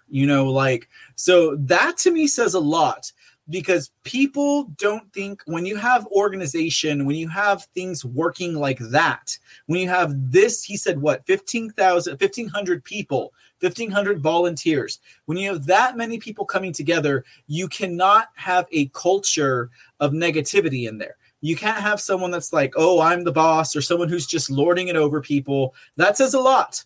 They were looking to make sure that the people there, that says a lot, ladies and gentlemen. That's like third rank. That's like higher echelon of people management. They were not just making sure that it was functioning. They were making sure that the people there had a good, well-rounded foundation of people who were on the same track, people who were positive thinking, people who were looking out without being overbearing, without being restrictive, without being bossy. You don't want that kind of thing if you're trying to get something like this big to work. You want to make sure that you have a good culture there. So I was actually surprised that they brought that out. That's why I'm speaking at it a little bit at length, because that's very important when you're talking about having any group or amount of people, especially one this size, working towards a common goal. You want to make sure that there's none of those snares in there that could just kind of like make people not to care. Do you remember what they were talking about with the Georgia over there at the State Farm Arena? How people were just like, I'm here to mess stuff up. I'm here because of this. And people just didn't care. There was a terrible culture working over at the State Farm Arena, which is probably all Stacey Abrams' fault anyways, but it was terrible, and that's why there was so much mismanagement. That's why there was so much chaos. That's why there was so much confusion. No one gave a damn about their job. That's why you had people like Ruby Freeman getting on her Instagram saying, ha, ha, ha, I'm here and I'm going to talk to them about this and that, blah, blah, blah, blah, blah. And then she runs out on her ballots at least twice on video. And we show that to you guys here at the C Report. Terrible culture going on in Georgia, but they were working to make sure that it was good and stable in Arizona. And that says a lot to me.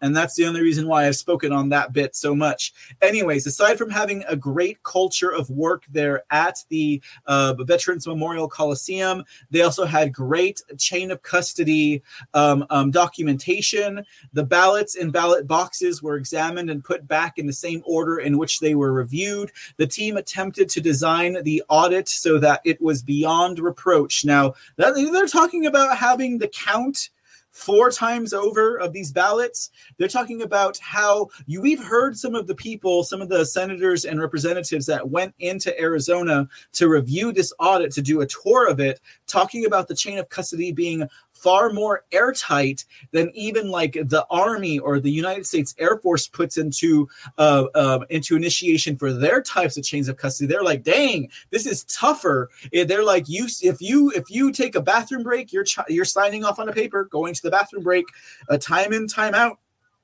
And that's pretty hardcore, guys. Like, it was much more airtight. It was more hermetically sealed there in Arizona than it was in any other place, even by armed services standards. So they were looking at that, guys. The team attempted to design the audit so that it was beyond reproach. Why do you think they've counted the ballots 4 times? They have chain of custody and everyone's movement documented. And also they even weighed the ballots. It's beyond chain of custody. It's golden. It's platinum standard, in my opinion.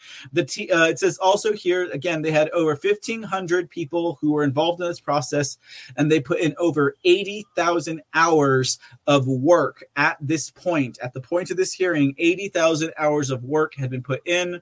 They also tallied the ballots, and they're now working through the evaluation to ensure that the results are perfect. Again, that's because they are recounting the ballots because there's a discrepancy. They need to ensure that there's no rebuttal or reproach against what they are going to be laying out for them. Now, we also had Karen Fann sharing the entire audit that was voted by the Republican Senate to ensure that the electoral process is working. And she also explained how the audit was the Senate's responsibility to prove to the Arizona public that their ballots were sacred. Because, again, they had enough citizens crying out in Arizona that this needs to be done, that these people, against all odds, decided, you know what, we're going to do this. Because, again, they may have felt personally in their own hearts, they may have felt personally to themselves that this needed to be accomplished, right? But they couldn't do it without the backing of the people to spurn them forward. Because again, guys, they might say Karen Fann was the lone warrior out there. Say Karen Fann and Kelly Ward and Wendy Rogers and some of the other senators were out there, and they knew it was wrong, they knew it was bad, but they can't do anything without the backing of the people. So they decided to go ahead and plow through this because they had enough support from the constituents in the state of Arizona to get this done. And again, it does fall back on the Senate and the legislature to make sure that this happens, if that's what the people wanted, and they ensured it happened, and we're blessed for it to this point. Let's see. Ken Bennett also spoke. Now, Ken Bennett, again, he's the former Secretary of State. He was also the liaison between the auditors over at Veterans Memorial and the state Senate in Arizona. He went in to talk about chain of custody because, as you guys know, chain of custody is a big issue in all of the states that are involved in this. Now, we're talking about the 5 to 6 most contentious states where we're having issues with chain of custody. I think in other states, such as Texas, we'll find more of the issues to lie in the actual software and hardware that was used in the elections. But the chain of custody where all these ballots were dropped at one time overnight, that's where they're having issues. Now, Ken Bennett talked about the chain of custody. He said that there is a continuous and complete chain of custody there at the Veterans Memorial Coliseum audit.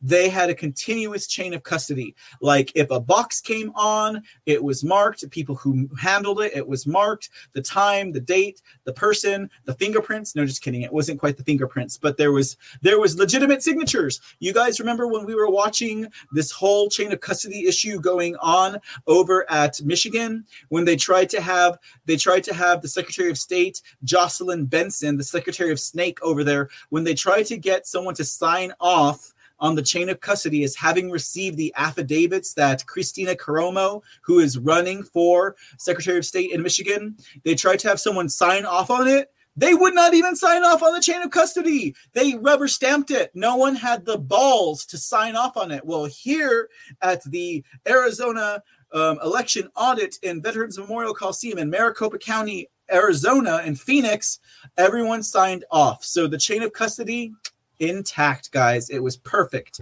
So Ken Bennett was talking about that. He also talked about how every box was signed off for when it was out and when it was returned to the corral. Now they had 1,600 boxes, 1,600 boxes of ballots were reviewed during this process. Okay. And everyone was signed in and out every time it moved. It was even filmed, guys. We'll show you some video on that in a minute. It was even filmed when coming in and out, wherever it went. They had all eyes on ballots, boxes. They knew where everything was going at every time.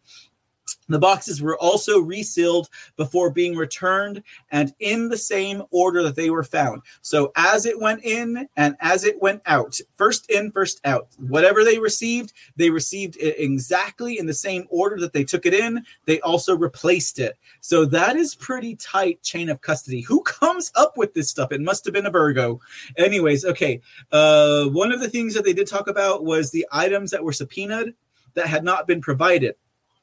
This goes back to chain of custody. Chain of custody reports were requested from the Maricopa County Board of Supervisors related to the ballots in their custody. The documents of the chain of custody have not been provided from Maricopa County. The county will not provide any more. So these guys over here at the Veterans Memorial Coliseum, they're going to provide a complete chain of custody, A to Z, 1 to infinity, on exactly how they handled these ballots. And to this day, Maricopa County has still not provided chain of custody. Guys, Maricopa County, they're making you look pretty bad because you guys still haven't handed over your chain of custody, and yet they're going to give you chain of custody in spades. Now, Ken Bennett also noted that in the boxes ballot batch sheets, they were to be provided in each box of ballots, but some batches were only for one ballot and others had multiples. Seals were also cut off on these ballots. Ballots were handled at the central office from the mail, where over 1 million ballots were processed through the mail. Some sheets were not provided from the county, but one entry requested some info via FOIA requests. So they, again, broken chain of custody here, guys. They have ballot boxes without ballot sheets. They have ballot sheets where they aren't needed. They have duplicates and multiples of certain ballot sheets. Like, all of this is just adding up to this mass confusion. You think that Georgia was mismanaged. Imagine what they are experiencing here in Arizona. But the thing about it is, and the thing that I love, is that they can track everything, and they did. This is the most thorough investigation and forensic audit that we have ever seen. We've never seen such a thing, ladies and gentlemen, but we're seeing it now here today. There were almost there. This is crazy, guys. There was almost one whole pallet, an entire pallet of ballots. There was almost one entire pallet of ballots that were duplicate ballots. And there's something like 22 boxes or more on one of these pallets alone. And on this pallet, the entire pallet almost was a duplicate ballot patch. That's insane, guys. They were able to find that out, that there was almost one whole pallet of duplicate ballots. That's insane. We're saying decertify this immediately, ladies and gentlemen. They found thousands of duplicate ballots missing serial numbers on them. They had thousands of duplicate ballots that were missing serial numbers. They had thousands of ballots where a serial number was on it, and the number was difficult to read, making it difficult to match an existing ballot. Thousands of ballots where they could not read the serial number, so they could not match it to an existing ballot, ladies and gentlemen. All of these discrepancies, and yet you have Governor Ducey and Secretary of State Katie Schnaubs signing onto it. I say handcuffs, ladies and gentlemen, because they did not do their job. And when it gets down to this much fraud, you have to say, forget the intent. Forget the intent. This is dereliction of duty. Tucker Carlson said this is insurrection. I don't know, guys, if you want to go that far, but come on. When there's this much stuff that is amiss, when there's this much discrepancy, you have to wonder whether or not they let it happen on purpose. And, we know here, you're my audience here, we know they let this happen on purpose. Okay, getting back to some of the recap, all the ballots have been filmed. Again, they filmed. They had an eye on every single ballot that was going in and out of there, so that if anyone tried to open up the boxes, they would be able to tell if before they were because they filmed them from open to resealment. They filmed them when they opened them. They filmed them when they received them. They filmed them in transit. So you could tell if it had been managed, if it had been messed with. Okay. So after we had former Secretary of State Ken Bennett talking, we had Ben Cotton. Now, Ben Cotton is the representative of Cypher. He was also speaking next. Now, he was talking about how there were zero changes to any of the machines. Now, don't forget, Katie Hobbs was like, we can't use these machines again, because if we have a third-party person who's not certified to do audits, then that means that they could be messed up for the next audit. Now, let's keep in mind here that the people who are certified by the EAC to do the audits actually are only certified to certify the machines. They're not certified to run actual audits. This is like, whoa, okay, you're complaining about uncertified auditors when the people that you have certified are only certified to certify machines. They're not even certified to run audits. Okay, anyways, so Ben Cotton's talking about the machines here. He's like, there were zero changes to any of the machines. Okay, because this is what Katie Hobbs was complaining about. This is what Katie Hobbs was complaining about. He also stated that they completed forms when auditing the machines and used a write block device to prevent any modification of original evidence to the machines. What this means is that everything that they were doing was on paper, and this write block device would prevent the machines from being overwritten by the work that they were doing. So in other words, it saves the original data, it blocks them from being overwritten, and they can go in and continue doing what they're doing without touching or disturbing any of the original data on those machines. Then they also copied each digital device, so if any changes in the evidence were there, you would know. So this way, they made a copy of it, so that this way you have your original data, which has a write block protection, and then they made a copy of that, so that this way, if anything is untoward or changed, you would know. They'd be like, look, this is a copy of what was block protected, so this way you have both of them. They move forward. They made this totally hermetically sealed, guys, so this way you would know for a fact if there was anything altered. Then they also created examination copies. So you have the original data that's write block protected. You have a copy of that data that's write block protected. And then they made a copy of that to examine. Examination copies. So now there's 3 copies. So if there's anything that's mismatched, you have several copies to go back and make sure that it is not being finagled with. So they had these examination copies created, and the original copies they kept in safekeeping. And then from that, they had not a single bit of data that was tampered with on the originals. Everything was secured. Then they did not modify or change any of the chips. Nothing was modified on these machines. Nothing was changed, okay? Any changes to the machines would have been done by the county. So everything that they have going on here, they have like double and triple checks on it. So this way you know for a fact that nothing was altered on their end. Again, much to the dismay of Katie Hobbs, who says this is what they done did, and now we have to go ahead and bring in new machines. Really, Katie Hobbs, are you that daft on these issues? Now, Ben Cotton did reiterate that there were cameras over their work 24 hours a day.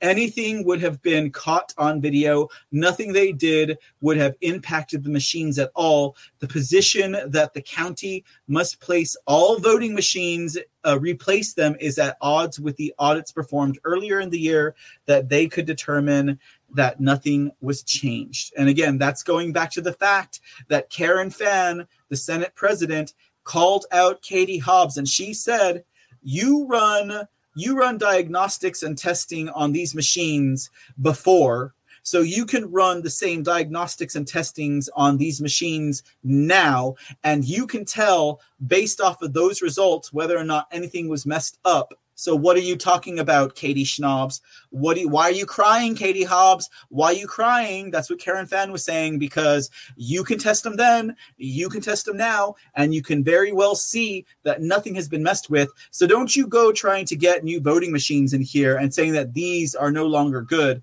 Everything stands, and they were proving it today during this hearing. Now, the IT team received over 300 tabulators. They also received the county electoral management system server, physical devices correlating to the electoral management server's adjudication function. They received 11 hard drives with cloned data, which was provided but altered by their cloning process. They created a forensic copy of all the items received, and they looked for any internet connections. The auditors, though, have still not received the router configuration files and the router data. And don't forget, we had Sheriff Penzoni, the jabroni, Sheriff Penzone, the Soros hack. He's the one who's like, well, we can't provide these routers because it has sheriff information on it. It has social security information. And we're like, Sheriff Penzoni, the jabroni. Are you a jabroni? Because after all, routers don't carry any type of data. Routers only transfer data. Are you a jabroni, Sheriff Penzoni, the jabroni? Because you're starting to look like it. Apparently, they made Sheriff Penzoni stand out to look like a jabroni because they're the ones who made him say that there was actual data on the routers. And America and the world knows that routers don't store data. Routers are not a computer hardware system. Routers don't do that. Routers don't do that, Sheriff Penzoni, the jabroni. You're a jabroni. Oh, my God. Okay, so anyways, he looks like an idiot because of his statements, but it's okay. The auditors still have not received any of the router data or the router configurations, and they've asked for them. They subpoenaed them. So far, the Maricopa County is just choosing not to send it over. They know an element of election system was breached. Now, again, they know that somewhere in here, an element of this election system was breached. How do we know that? Because we reported within days ago that the election system, they sent out letters to select individuals to let them know that their data had been breached. And we know that this breach was not a good breach because they sent out information to their constituents saying so. It was like, hey, just so you know, you've been hacked, but it's okay. There was no personal information, just your voting information, possibly your address. But other than that, we didn't let go of your social security numbers, etc. There are severe problems also with how the voter information was maintained. The system not patched regularly. In other words, the last time that this voter system, the computer systems they had here, the last time they had them stocked up with antivirusware was in 2019.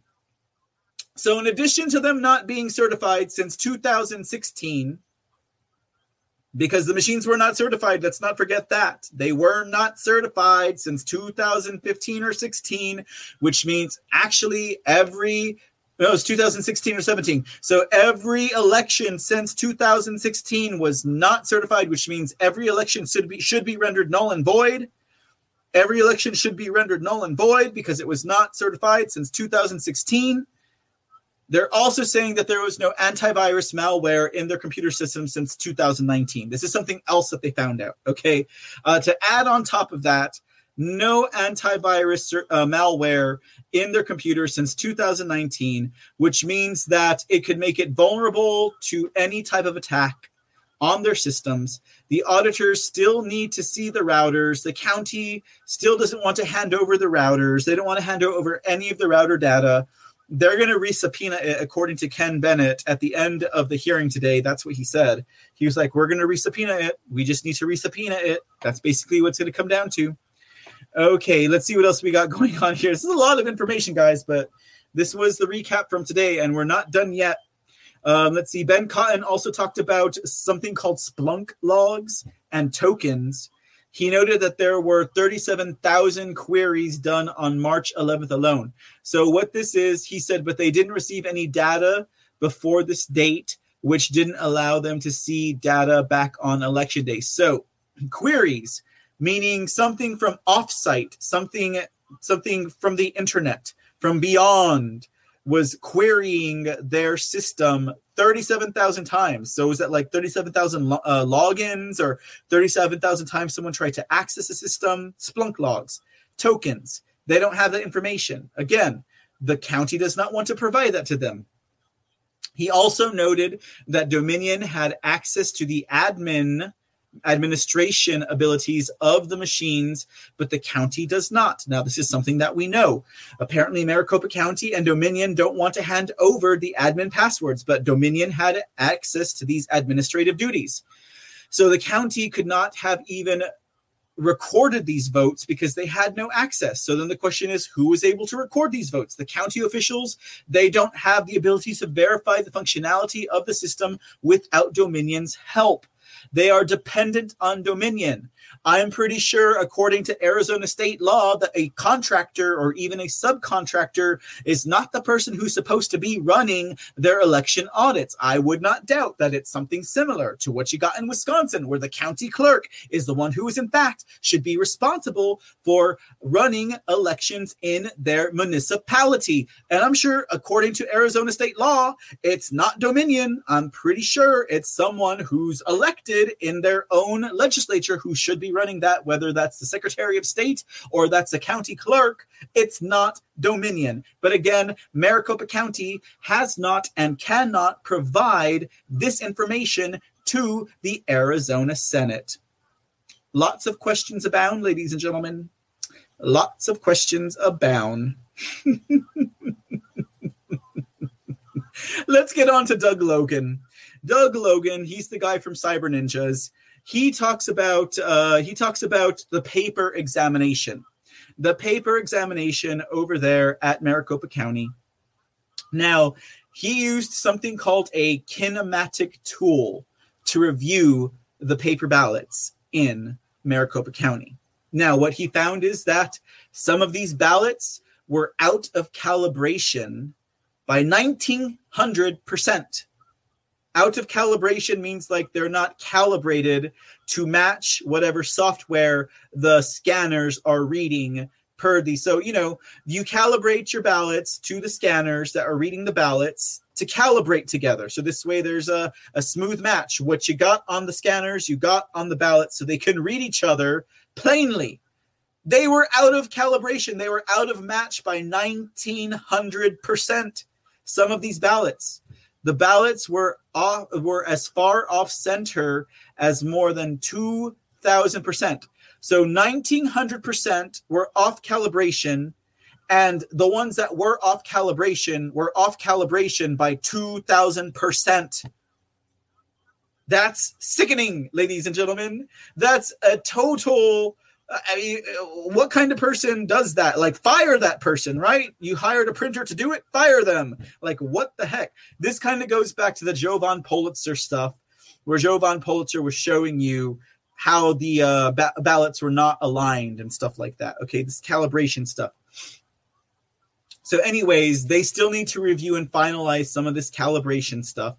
The paper stock was also found to be out of compliance with what they had on board, which led to some of the ballots having bleed through. Now, all of you guys remember the incidents with the Sharpie markers. It was otherwise known as Sharpiegate, right? Okay, so that was going on there. Now, so there was bleed through. We'll go through this in a minute. I'm going to show you guys clips. Don't worry. This is just a quick rundown of everything that was going on there. We're going to give you some of the sauce. Okay. So this may have been caused by votes. So the paper having bleed through may have caused the tabulators to miscount the vote. Obviously. Okay. The miscount of the tabulators was also most likely caused by the lack of calibration between the paper ballots and the scanners.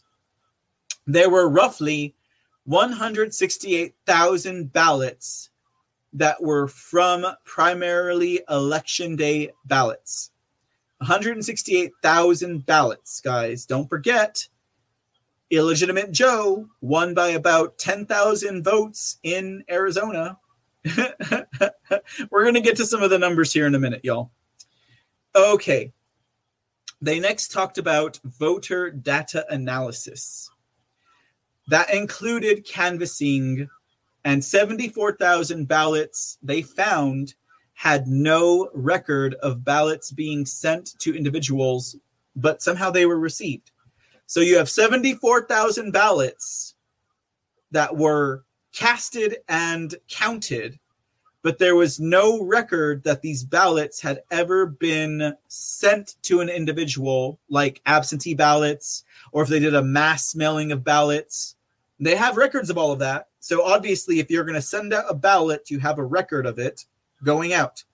74,000 of these ballots had no record of ever being sent. They were just magically counted. 74,000 ballots, ladies and gentlemen. 74,000 ballots, and illegitimate Joe won on a 10,000 ballot margin. Can you imagine? The landslide that President Trump won in Arizona, for them to have to forge something like 100,000 ballots in order for Joe Biden to get a 10,000 ballot lead? Ha! It's crazy, guys. Like, he won so hardcore in Arizona, President Trump did, that they had to fake all of these ballots, and Joe Biden only won by 10,000 ballots. They faked 100,000 ballots or more, and he only won by 10,000. This is how great the victory President Trump had in Arizona. Dang. No wonder these guys cheated so hard, because they were like, heck, this guy's coming out hot and heavy compared to 2016. My God, ladies and gentlemen. My God, we're 2 hours into the program and we're not even halfway done with the show. All right, okay. Let's see what else we got here. Logan again noted unhelpful. Oh, yeah. So Maricopa County was just basically not helping them. That's what it boiled down to. Okay. So let's see what we closed off this hearing with. Logan, this is Doug Logan, right? The guy from Cyber Ninjas. Yeah, Doug Logan. He closes off the hearing.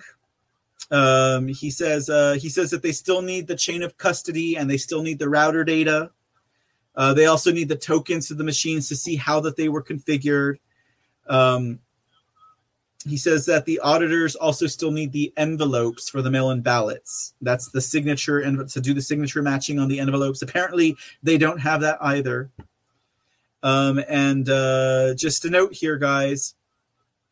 There was 3,900 votes that were received from unregistered voters. And there was 18,000 votes that were counted in the election, but the votes were then removed from the voter rolls by December 4th.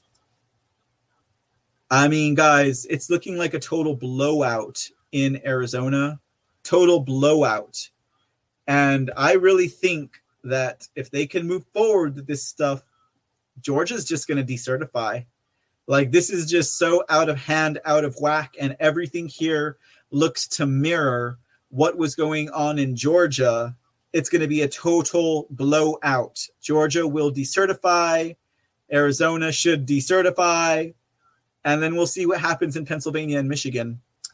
But let's go ahead and give you guys a few clips. So this way, everything that I said doesn't just seem like I was saying it. Let's take what we're going to review now are some of the key points now in this clip. This is Doug, what was his name again? Doug Logan. This dude's from Cyber Ninjas. That's Doug Logan. Let me expand that for you guys. Doug Logan right here. That's Ken Bennett, former SOS there in Arizona. Now in this clip, they're talking about the 74,000 ballots that were returned and counted with no record of them ever being sent out. In other words, they weren't requested. They didn't even have a record of them going out, but all of a sudden 74,000 ballots appear and are counted. So that's what we're talking about in this clip. We'll take a look at it real quick. So, for example, we have 74,243 mail-in ballots where there is no clear record of them being sent. And just to be clear, here in the state of Arizona, there's EV32s and EV33s. EV32s is supposed to give a record of when a mail-in ballot is sent, and an EV33 is supposed to give a record of when the mail-in ballot is received. And so there should be an equal, there should be more EV32s, more sent out than there are that are received.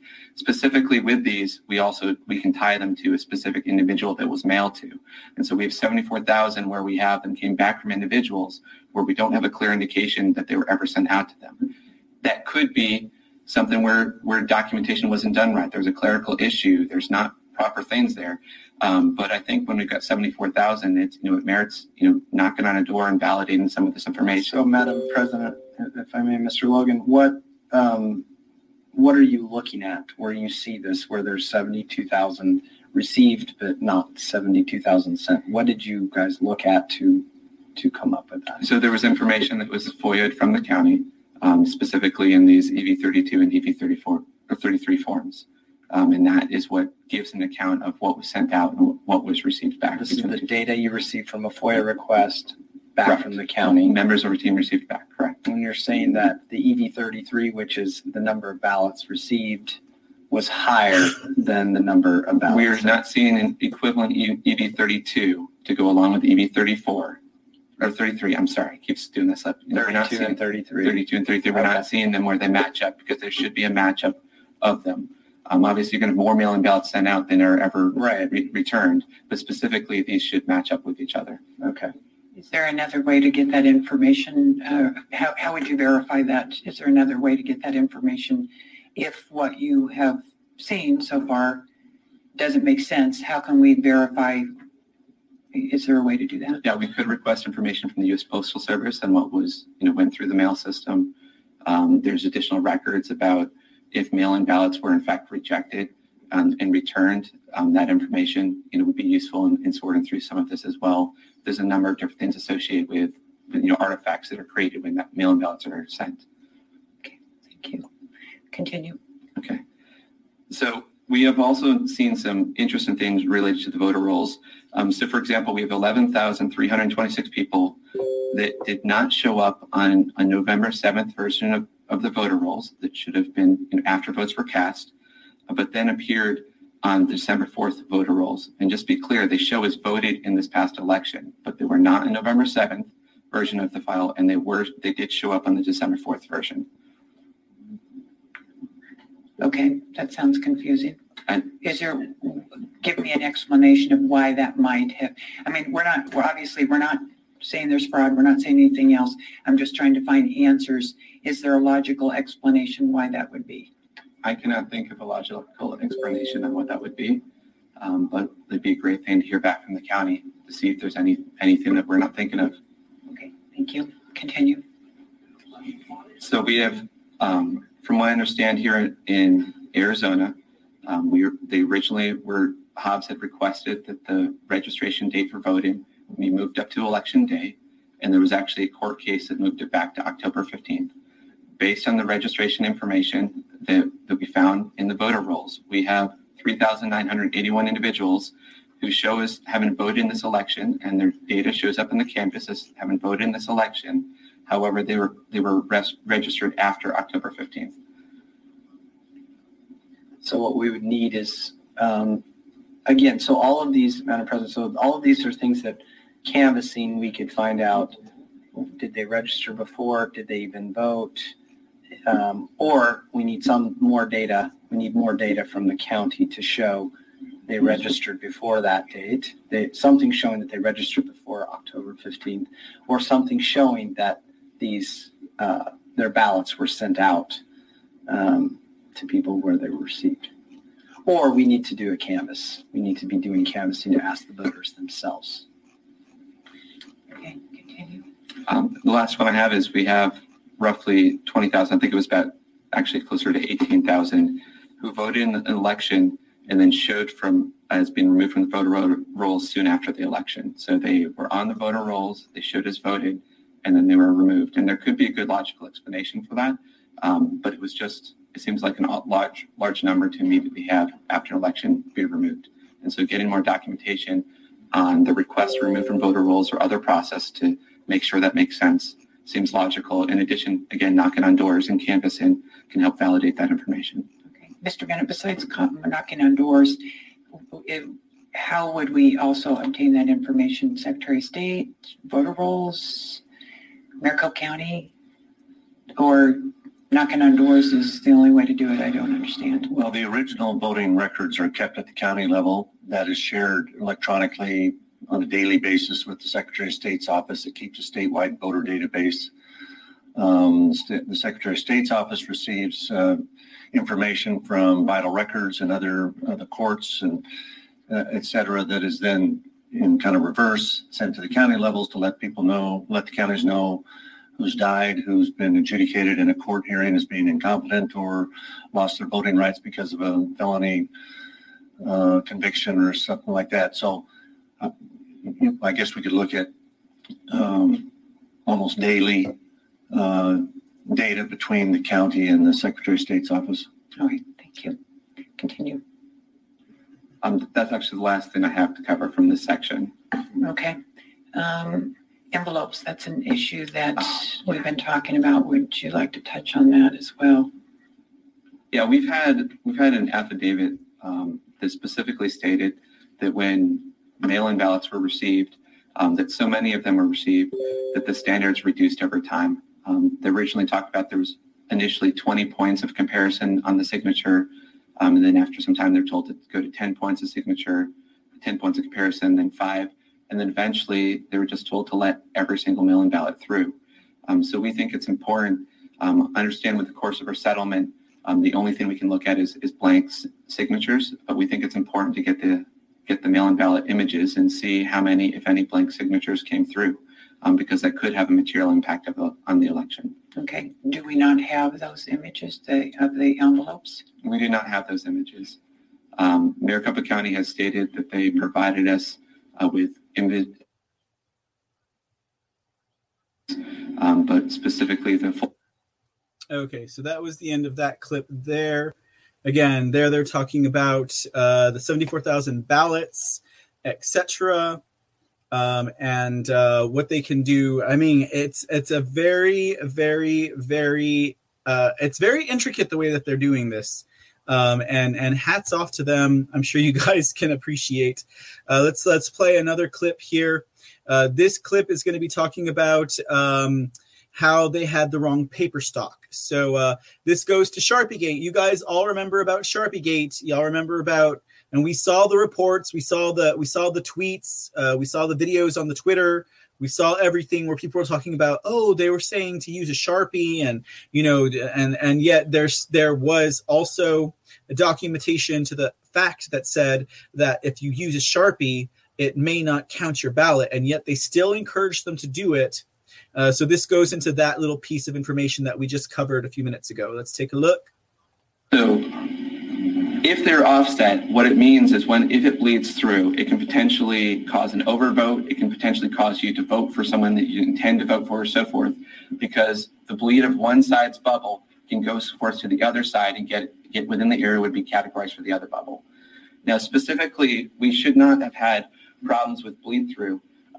If you scroll down a little bit farther and zoom in where we've got the red box, this is actually a newsletter that was put out by Maricopa County that talks about the paper types that are utilized.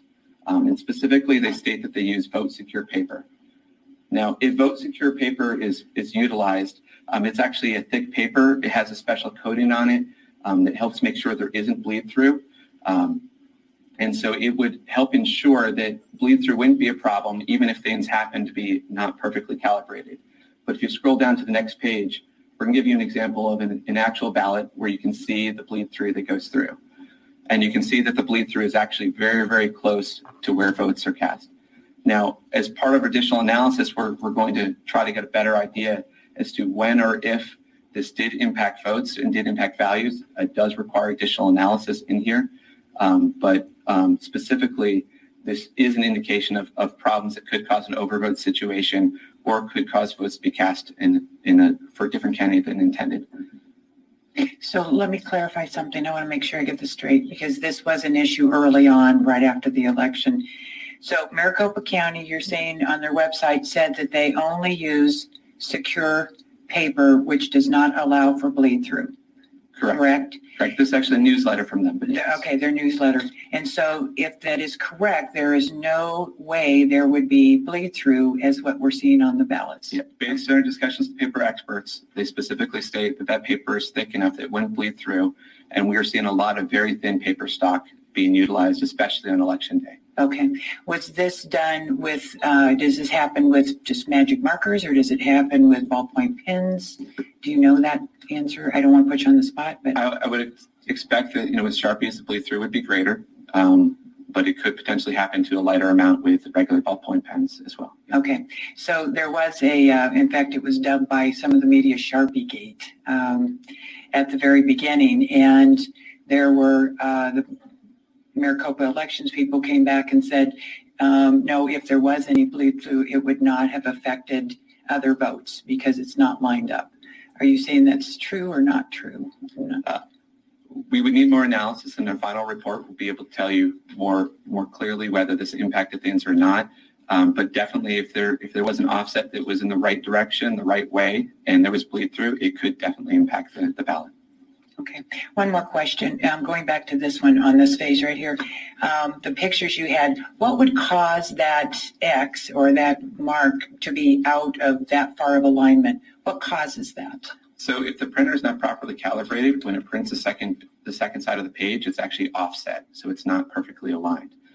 So it could be a number of different things involved, and probably printer calibration would be the key thing for it. So would this be printer calibration with the people that printed the ballots, the main ballots, and aren't there printers like at the voting sites that they can print? Yeah. So it could be any of those printers? So most of from what I understand, most of the ballots that are printed at Runbeck that we confirm with Runbeck were pretty much spot on.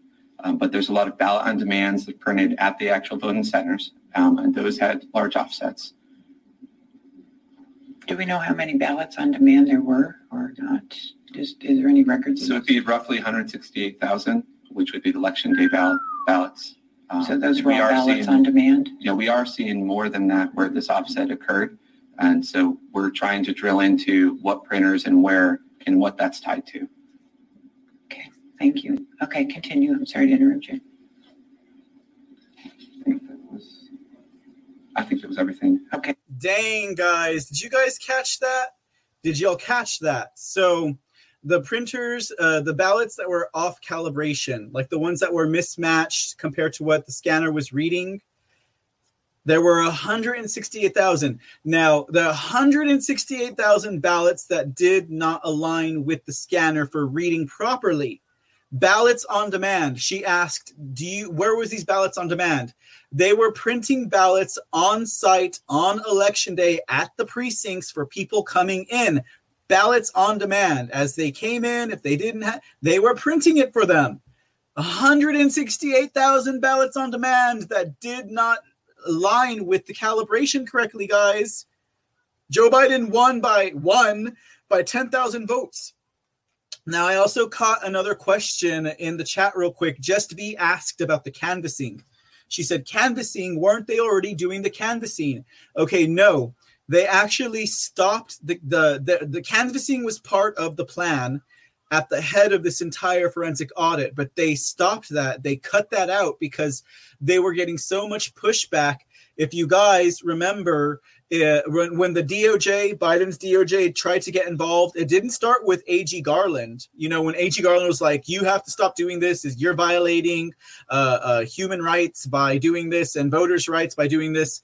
If you guys remember, Principal Deputy Attorney Pamela Karlan was the first person from the DOJ, from the Department of Justice, that tried to get involved, and that was back at the beginning of May. Okay, so when that happened, they cut out the canvassing part. Because they're like, you can't go canvassing people. That's voter intimidation, even though they're not voting. It's how can you intimidate a voter when they're not even voting, right? So, but that's what this Deputy Attorney General Pamela Karlan tried to say. And if you guys remember, PILF went ahead and wrote to Karen Fann and said, "Don't worry about it, girl. Don't worry about it. You're not in trouble. Everything is still couth." This woman has a history of overreaching and bending the law to get her way. So that was what was going on. So they haven't even done canvassing because they cut that out of their plan when they got so much pushback. The Democrats, the liberals, the lawyers were saying, you can't canvass voters. That's voter intimidation. And then they had this Pamela Karlan get involved from the DOJ, and it was done after that. So that's why they haven't done canvassing. But, they're talking about possibly doing it here again moving forward. I don't think that they're going to need to. Sorry, guys, my eye's itching. I don't think that they're going to need to do any type of canvassing because they just laid the smackdown in Arizona. And this is the people. We had this information back in December, but you know what? This is the people's work. This is the people's work. This is us standing up. This is what it looks like when we get involved and we take it before judiciary and we say, look, you're going to have to move forward with this information because we're not done with you yet. Okay. The next clip we're going to play for you guys has to do with the breach of computer systems during the 2020 election because it happened. So let's go ahead and see what they got to say about that. Why do you need to look at the routers and the router data and Splunk logs that they originally told us they were going to give us, and now they have, they're not going to provide that, or they're saying they won't provide that? What's the significance? Why do we need to look at that? Well, it's critically important to substantiate some findings that we are seeing through the keyword searching and the processes I already mentioned. There are a number of things that we know as a matter of fact have occurred that we need to further take that information and validate that information. So, for example, we know through public record, public statements, that an element of the election system was actually compromised or breached during the course of the November 2020 election. It is a matter of public statement by Maricopa County as well as legal action and law enforcement action surrounding that particular incident. The registration server that was public facing did have unauthorized access to that. In cybersecurity terms, it was breached. We know that the county has accepted that as an unauthorized breach because they actually issued a letter to a small subset of the voters who were affected by that breach, and they issued that in January of 2021. In that letter, they did acknowledge that there was unauthorized access in November to that server. Okay, so that's one item. The second item is it has become readily apparent in the course of our analysis that there are severe cybersecurity problems with the way the election management system and network was maintained. Okay. For example, for example, if you walk into an average home computer, you will find that the antivirus definitions that protect that system from malware have been updated within the last week. You will find that there have been system security patches sent by Microsoft or by Apple, typically within the last week. Microsoft does it weekly. And you would find that that system is patched and the antivirus definitions are up to date.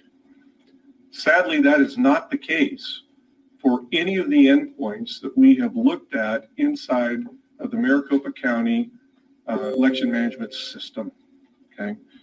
The last time that the antivirus was updated on these systems was the date that the Dominion software was installed on the systems. That happens to be August of 2019. Okay. There have been no operating system updates or patches on this system since that same date.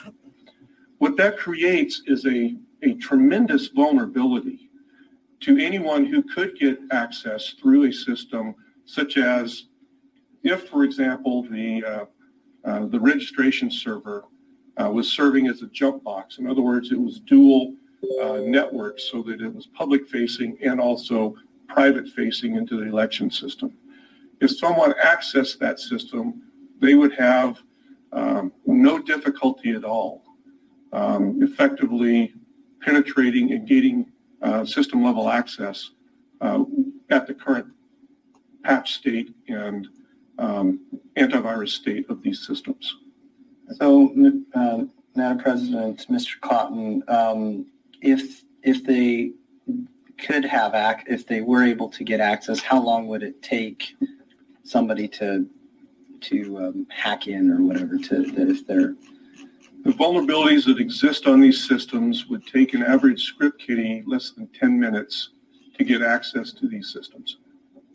Okay, so this is high vulnerability situations. Correct. So we need to get the routers. It's clear we need to get the routers. We need, even if it's just a report, they can scan it, they can look at it, they can do whatever they need to do to make it safe. We just need to see the traffic during this election or during this period that you're looking for. Now, they brought up security concerns. Are these, do you believe these are valid concerns that they brought up from sharing the router traffic or router reports with us, anything from the router? Are these valid security concerns from your point of view? They're not. And let me explain why. So when you think about a router, think about someone delivering the mail to your mailbox, okay? That router is simply the mail carrier, okay? On a standard envelope that you might mail to your mother, you're going to put your return address, you're going to put the address that it's going to, and then you put that in the mailbox. The mail carrier looks at that, they know where to route that, and they will simply route that letter so it's delivered in the mailbox of your mother. With a router, it's very similar. For each packet of data that you have an address to where it's going to, you have an address of where it came from so that any response can come right back to that system. But what you don't have is the actual content or the letter that's contained in the envelope within the router itself. Okay, so just to that. All right, so there you go, ladies and gentlemen. There's some more information about the router systems. I know you guys already know about it, but for anyone watching over in Twitch that's not too sure. Okay, and here's our last clip that we'll lay down for you guys before we move on to other news. This is where Karen Fan calls out Katie Hobbs because apparently Katie Hobbs don't know schmack about any of her election hardware and machines. I mean, Katie, come on, girl. How can you expect to run the state of Arizona as a governor when you don't even know how your own election equipment works? Come on, Katie Hobbs. Really? Okay, here we go, guys. Mr. Cotton, recently in the news, I don't know if you have heard or not, but our Secretary of State, Katie Hobbs, made a statement a few weeks ago that she would not allow these machines to be used again because she could not verify that we had not, you, not us, you had tampered with them. I don't understand that statement because it is my understanding that when election machines, no matter whose machines they are, that election machines are supposed to be calibrated and certified before any election goes on to make sure that those machines haven't been tampered with, that they are calibrated correctly. And I believe they do that also after an election. So I have this question I don't understand. How can the Secretary of State say that she can't certify the machines weren't tampered with when supposedly we have certified people that come in to certify machines aren't tampered with? It doesn't make sense. Could you explain that to me, please? Madam President, I certainly understand your confusion, and I share that with you. I'd like to also reiterate that as part of our evidence handling procedure, we had cameras watching over our evidence storage facilities and our acquisition and replication procedures 24/7. Okay, so any form of tampering certainly would have been caught on video. However, we did not do anything of the sort that would have interfered with any of the machine configurations or any of the alleged tampering that the Secretary of State has alleged. Madam President, if I may, just this is more of just I think a comment or a statement along with your concern here.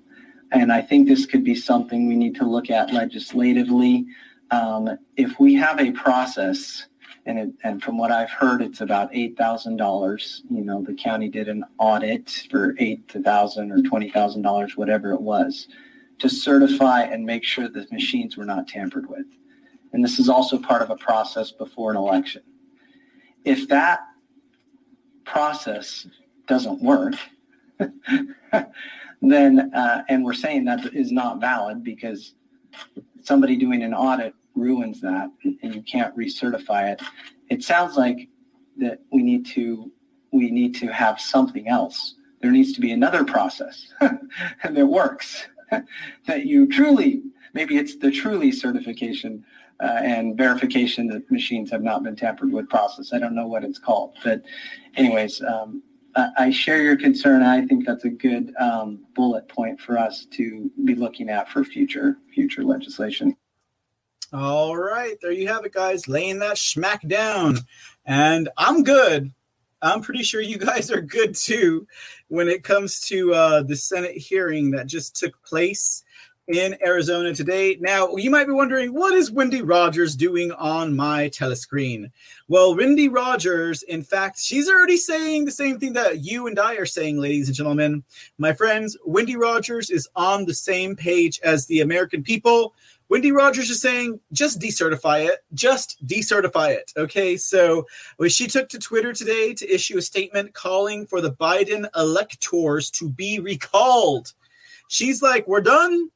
We don't even need the routers. We don't even need any of that information. We're done. Just recall the electors, decertify. Let's get this done. She said, I have heard enough.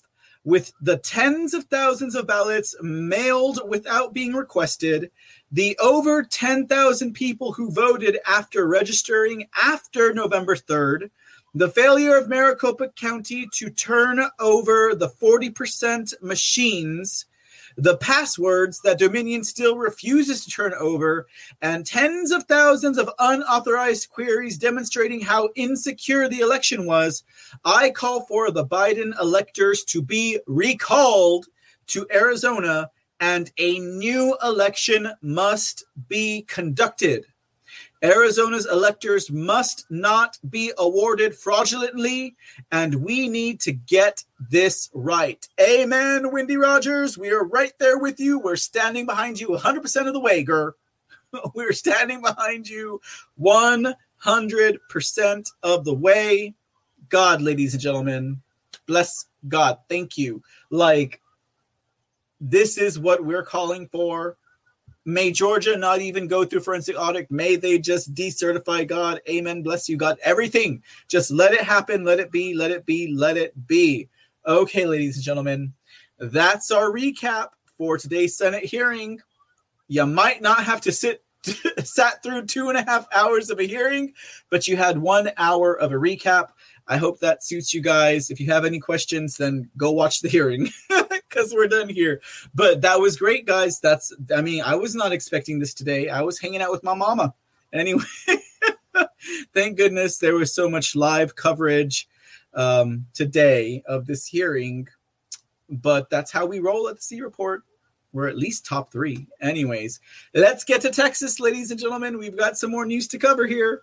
Let's get to Texas. Okay, so all of you guys, I'm sure, are interested in what's going on with Texas. We have these fugitive Democrats who have ran away to Washington, D.C., thinking that's going to save their tuchus from having to legislate. I mean, they're just broken quorum. They just don't care about their taxpayers. They don't care about their constituents. They don't care about any of that. They're just being selfish because they want to, like, what? Why do you think they'd be doing that? Because they want to go down in history as civil rights warriors. They want to go down in history as social justice warriors. What the heck are these people thinking that legislate in Texas under the crown of Democrat? What are they thinking? Like, why do they think that they can get away with this? Why do they think that they're doing some kind of civil rights movement when they're elected to make this position happen? They're elected to follow Texas legislature, the Constitution. What they're doing here, to me, is they're breaking all of Texas laws. They're disrespecting the Texas Constitution, and they are damn right disrespecting their constituents. They are silencing the voice of Texans. They are silencing the voice of their constituents. They have no disregard. They are gods in their own heads, thinking that they can get away with this. Like, dude, there's one thing if you're standing up for civil rights, but if you're an elected official and you go against your own constituents, you go against your own people, you're not an SJW. You're not a civil rights movement activist. You are someone who has no respect for your own people. You have no regard, period, point blank. That's the way it goes. And let's see what's happening. So, as it turns out, the Rhino Speaker Dade Fallon, he has made a move for them to return to Texas because as it went down, the legislature through Governor Abbott, of course, they decided that they are now fugitives. The Dems in Washington, D.C. from Texas are fugitives by Texas law. So say it signed and today on this day. It was actually yesterday. They're fugitives. They need to return. Okay, so let's see what Speaker Dade Fallon had to say. This is a statement from Dade Fallon. Now, we don't say Dade Fallon. I say Fallon. They pronounce it Phelan, but he's got a big forehead, so who cares? Okay, so this is what he had to say. He says, let me take this banner off for you. He says, Texas Democrats currently in Washington continue to collect their legislative per diem of $221. They're making $221 per day during regular and special sessions, which equates to hundreds of thousands of dollars during the course of this special session. While these Texas Democrats collect taxpayer money as they ride on private jets to meet with the Washington elite, those who remain in the chamber await their return to begin work on providing our retired teachers a 13th check, protecting our foster kids, and providing taxpayer relief. Those who are intentionally denying quorum should return their per diem to the state treasury immediately upon receipt. So what is Speaker Fallon talking about here? Basically, Speaker Fallon is saying, look, we're paying you to do a job that you're not doing, so you might as well return it to the people who are paying for you to go ahead and gallivant around in Washington, D.C. with what the hell Harris and whoever else is out there, with their nose up their butts, basically, right? So, but here we have I hope Texans across the board are paying attention to this, because they went through X, Y, and Z amount of different legislative items before these guys decide to fly the coup. But now it appears that Democrats, they don't care about foster children. They don't care about making sure that criminals get out with a cheaper bail. They're like, we don't care. If you're a criminal, we don't care if you get out with a cheaper bail. We don't care. You can get out with a low bail. We're going to go over to Washington, D.C. They don't care if the teachers who work so hard to educate our students here in the state of Texas, they don't care if they get extra relief. Because let's face it, we're talking about retired teachers. We're talking about teachers who were teachers when they could teach. We're talking about teachers who were there in place before this everyone left behind stuff and what is this math that is stupid, and you guys know what I'm talking about. Before these state-ran mandate tests, we're talking about teachers who used to teach. Apparently, the Democrats don't care about them either. The ones who instilled values in people like me here in the state of Texas. Yes, ladies and gentlemen, I just went there. Let's talk a little bit about these retired teachers who are going to suffer because these Democrats decide to take a holiday and not adhere to their responsibilities as elected officials. Now, as we know, these Democrats ran off to Washington, D.C. to hide under the butt cheek of what the hell Harris. And the Senate passed a 22-0 vote that would provide a one-time additional annuity payment to teachers and lawmakers in Texas, a 13th check. They said, you know what? There's 12 months in a year, but we're going to give you one additional check because you guys are awesome. But no. These Democrats who ran off to hide under what the hell Harris's butt cheek don't care. They don't care about law enforcement. They don't care about the work that these teachers have done to our students here in the great state of Texas. On Friday, committees in both the House and Senate speedily passed along bills providing up to $2,400 to teacher retirees no later than January 2022. So they would be receiving an extra check somewhere in the mail. But these Democrats decided they don't care. They don't care about you teachers and how much work you've done. They don't care about your livelihood. We're still getting our $221 per diem per day. They're getting $221 per day. I wish I made that much, but it's okay. It's okay. I don't count my gold pills before they hatch. And you know what? That's just blatant disrespect for their own constituents, ladies and gentlemen. And you know that these retired teachers voted Democrat. You know, everyone in the school system's always Democrat, like they always vote Democrat. And yet here they see their own people turning their back on them and deciding that they're not worth the money and the work that they put into their own hard blood work and tears. They're going to run away to Washington, D.C. and hide under the butt cheek of what the hell Harris. Okay. So also we see with strong bipartisan support, the legislature looked poised to spend $700 million from the state's general fund for extra checks that would be sent out to law enforcers and also teachers. $700 million.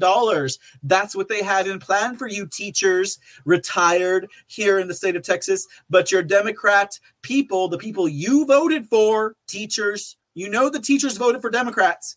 Your own people stabbed you in the back because they had to go and be showboats. They had to go and be like, ooh, look at me. I'm standing up for voter rights suppression stuff. But you know, that's not exactly what was happening because we people here in Texas are a little bit more smart than that. And we know that that is not what is going on. But it's okay. It's okay. It's okay. You voted for these Democrats, teachers. Look at what they're going to go and do to you. Okay. That's a little bit hard left conservatism for you. The hard left conserve whenever they don't want to pass something that they think is a good social justice issue. Yeah. What the hell Harris? What did the hell Harris have to say anyways? What the hell Harris hosted these Democrats. She hosted them. They had a meeting. I think it was today. They're pictures, but I didn't care to share them with you. She says, this is what the hell Harris says from above her butt cheek. What the Hell Harris says, you all know I've been traveling, and as most recently as yesterday, when I was in Detroit and heard of your courageous stand, I talked about exactly what I believe about the courage and the commitment and the patriotism that you all have evidenced by your actions in addition to your work and your words. The Vice President-select also said, I know what you have done comes with great sacrifice. Oh, it's a great sacrifice indeed. What the hell, Harris? Both personal and political. Harris went on to liken the walkout of these Democrats to the civil rights movement, such as the Voting Rights Act of 1965. This is how disillusioned these people are, ladies and gentlemen. Now, for your enjoyment. Oh, wait, what's this? Oh, this is this is what Dave Fallon also had to say. Now, this is the resolution here, ladies and gentlemen, from Speaker Dave Fallon. I don't like the man, he's a rhino, but this is what he had to say. In an effort to further compel House Democrats to return to the state of Texas, I am chartering a plane that will be on standby in Washington, D.C. on Saturday. I am demanding all of our colleagues in D.C. to contact my staff immediately in order to secure their seat on the plane and return to Austin in order to do the state's business. The state of Texas is waiting. The eyes of Texas are upon you, Democrats, because we're watching you guys right now. Let me tell you what, you guys know where that's from. Okay, that's the the eyes of Texas. Okay, let's hear how our Attorney General Ken Paxton breaks it down for you guys. This is a pretty good video here we have. Let me see if I can get this to expand. Expand. Fleeing the state. Oh my goodness, it's not expanding. Okay, let me see if I can't get this worked out for you guys here real quick. Oh, it's probably because we're on. Yeah, look at these selfies that they took, all to avoid a vote on. We have a clip here. It expanded earlier. Let me refresh it. It's a clip from Ken Paxton, Attorney General of Texas, on Maria Bartiromo's show. No, thank you. Let's get this big and going. If you're trying to lose belly fat, there's always a commercial on these things. Skip ad. Okay, it doesn't want to expand, so we're going to blow it up. We have ways around these things here at the C Report. Okay. And hailed as all right, guys, here's a video. Ken Paxton on Maria Bartiromo. Took bold, courageous action. In line with the legacy of everyone from Frederick Douglass' women who marched down Pennsylvania Avenue for women's right to vote, to all of those folks who make sure that we would in 1965 pass the Voting Rights Act. We stand here with these people of courage, with freedom fighters who came to Washington, D.C. To seek salvation. Do you know any examples from his 36 years in the Senate that Joe Biden just hopped on a train and left town to avoid a vote that he knew he was going to lose? I think that the president's view is that these Texas legislators were making a statement through action. The vice president met with these legislators yesterday, and the president, I should say, certainly applauds their actions and their outspoken opposition to states to efforts to put in place restrictive measures in their state. Now, circle back.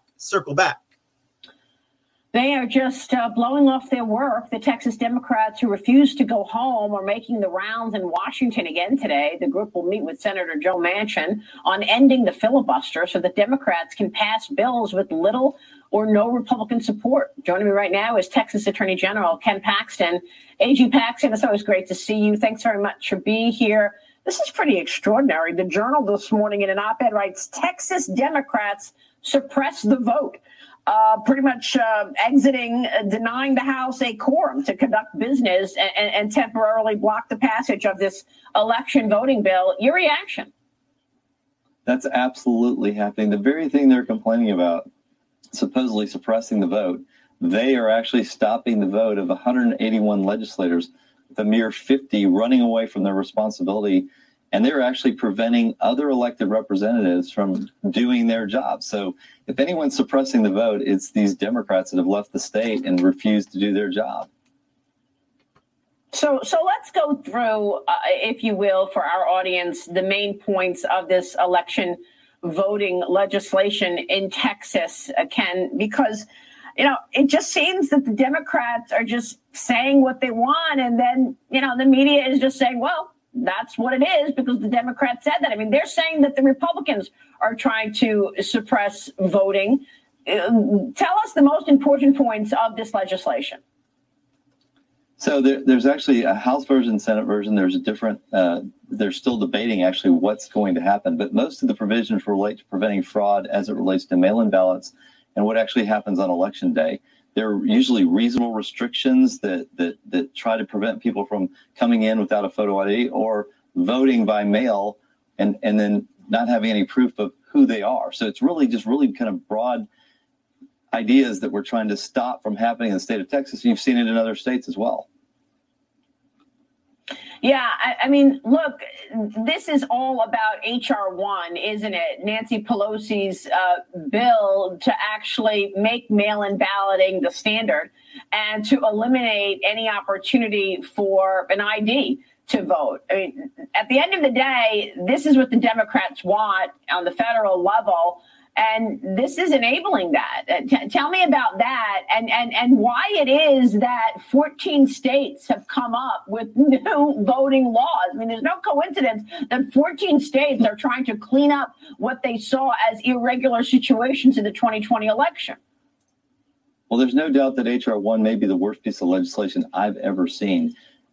The goal here is to take over state elections and stop us from preventing voter fraud, stop us from having photo ID requirements, stop us from stopping voter harvesting, which is people going out and getting ballots for other people.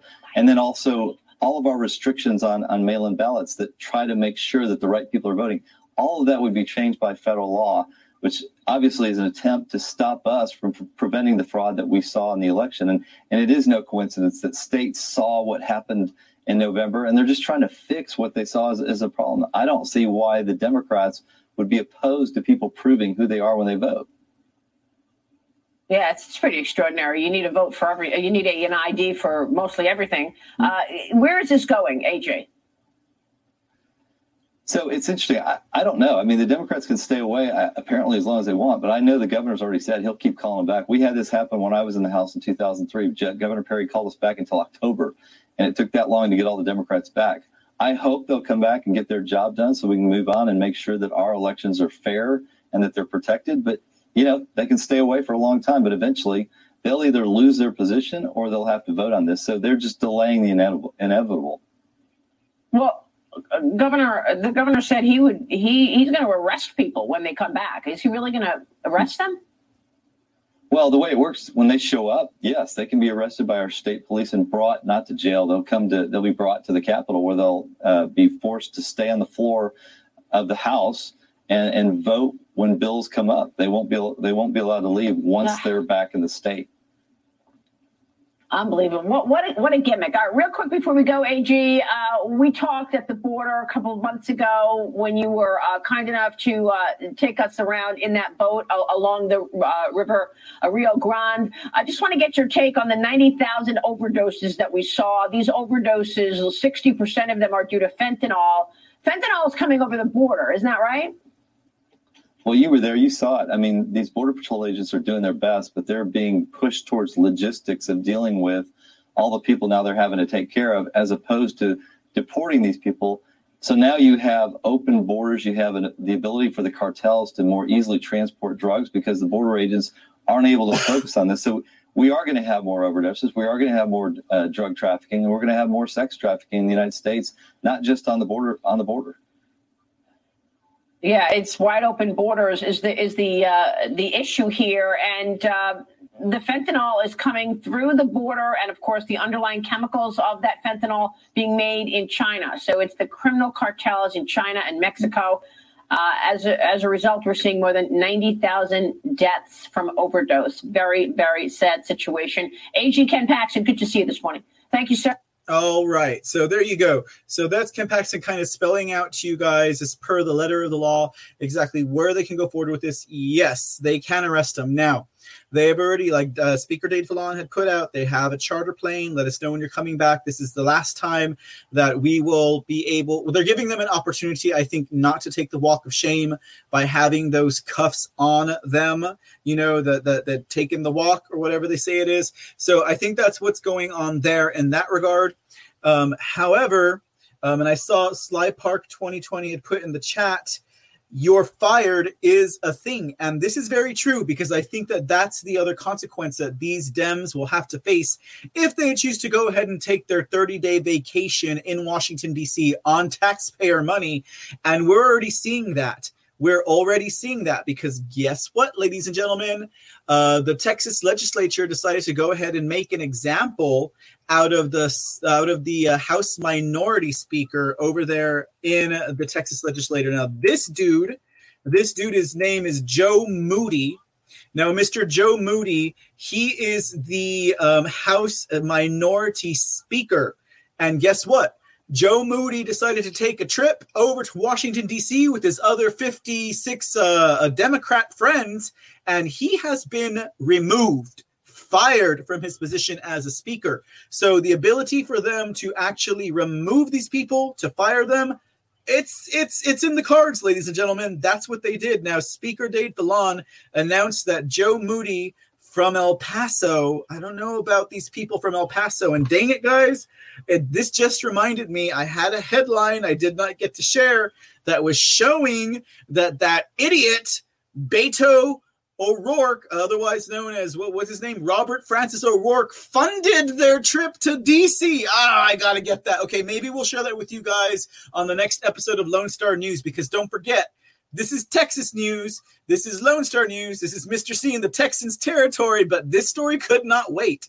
Anyways, okay, so maybe I'll share that with you guys on our next episode of Lone Star News. It could be coming to you guys sooner than you think, but they went ahead and they removed this guy, Joe Moody, from his speakership. He was Speaker pro tempore as minority of the Democrat legislature here in Texas.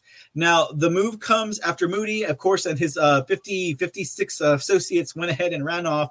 But Fallon, the speaker, again, I'm not a fan of Dade Fallon, by no means. He's a rhino like any other, like the lieutenant governor is a rhino, we're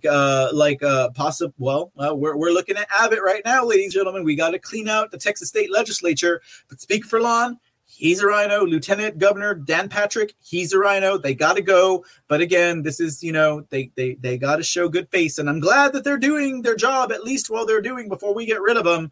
But Fallon, he did not release a statement immediately, but cited House Rule 1, Section 10, where the rule reads, the speaker shall have the right to name any member to perform the duties of the chair related to the presiding over the deliberation of the House, and may name a member to serve a speaker pro tempore by delivering a written order to the chief clerk and a copy to the journal clerk. So they went ahead and they fired this guy. So they have to replace him now, of course, but he wanted to go off on his little La La Land adventure there in Washington, D.C.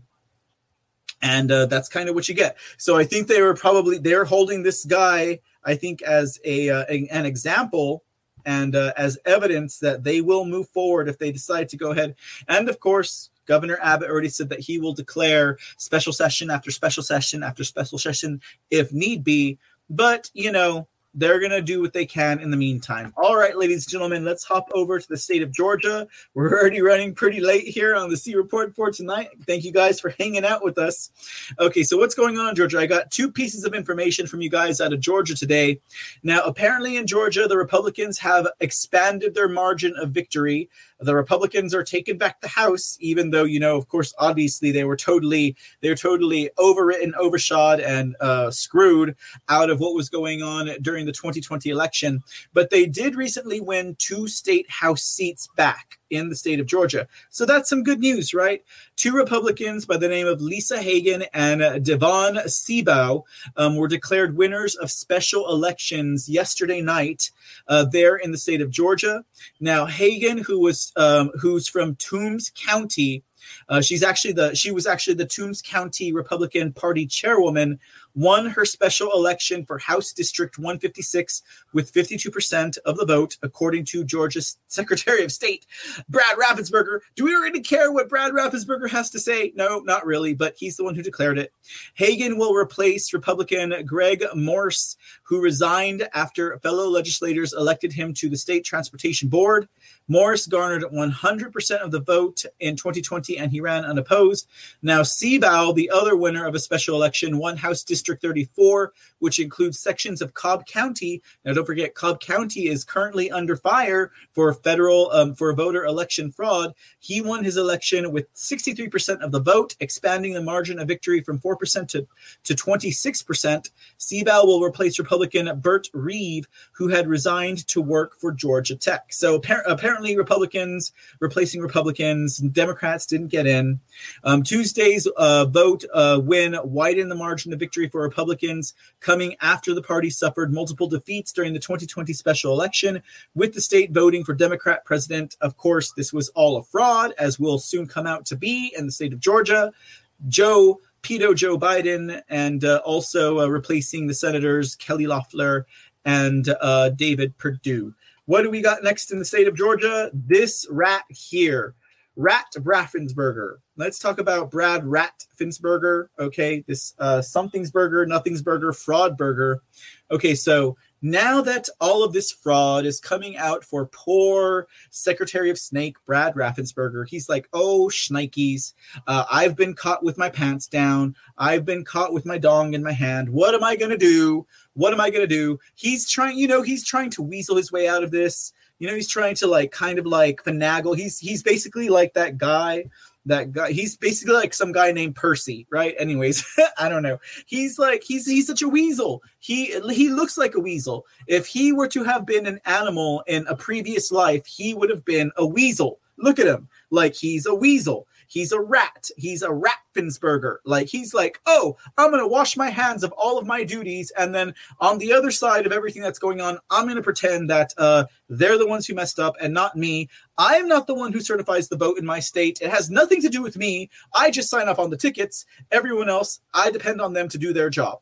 I don't even have to look in. Even though the president of the United States called me on election night and said, look, Brad, we've got all of this discrepancy. Look, Brad, we have people on video double stuffing votes. Look, Brad, there was no water break at the State Farm Arena. Look, Brad, he's still saying that he played it on the up and up. He's still saying he certified a good election, and it was all of these shenanigans that happened underneath him that don't count for anything. Brad Raffensperger, you're a rat, you're a weasel, and you deserve to get fired, and you deserve to be in handcuffs, my friend, because you certified a faulty election that you knew was not toward, and you knew that there was fraud involved in this election, and yet you still certified it. You and your Secretary of State. Oh, wait, you are the Secretary of State. You and your governor need to go to jail. Now, here's what Brad Raffensperger is saying to date. Brad Raffensperger, he keeps saying that the county, now he's calling for people to be fired. Not him. No, don't fire him. He's running for re-election. Don't fire Brad Raffensperger. Fire this person. Fire Ralph Jones, right? He's the voter registration chief. Fire Richard Barron, who is the elections director. Don't fire Brad Raffensperger. Fire these guys, because they're the ones who messed up, not Brad. Brad is like, oh, well, I was just sitting here with my thumb up my butt and a blindfold on my eye. I didn't have any duty to make sure that everything was going on, even though the president of the United States called me and informed me of this fraud. And he even said in his phone call, no, Mr. President, you have bad information. No, Mr. President, your data is wrong. I'm right. I'm Brad Raffensperger, the Secretary of State here in the state of Georgia, and everything is going on the up and up. Yeah, Brad Raffensperger, it's a little bit too late for you now.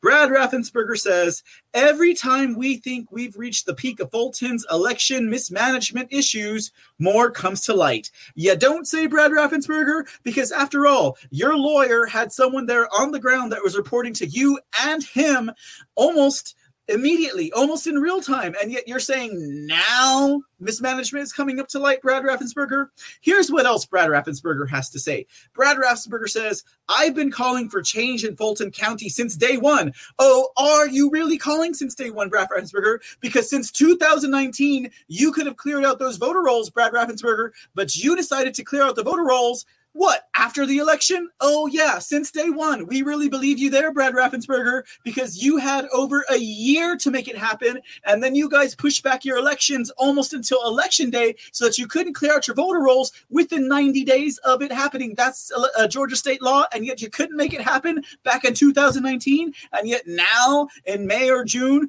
July of 2021, then you do it? All right, Brad Raffensperger, we really see you. We really see that you were trying since day one, right? Yeah, we can really see that. This is what else Brad Raffensperger has to say.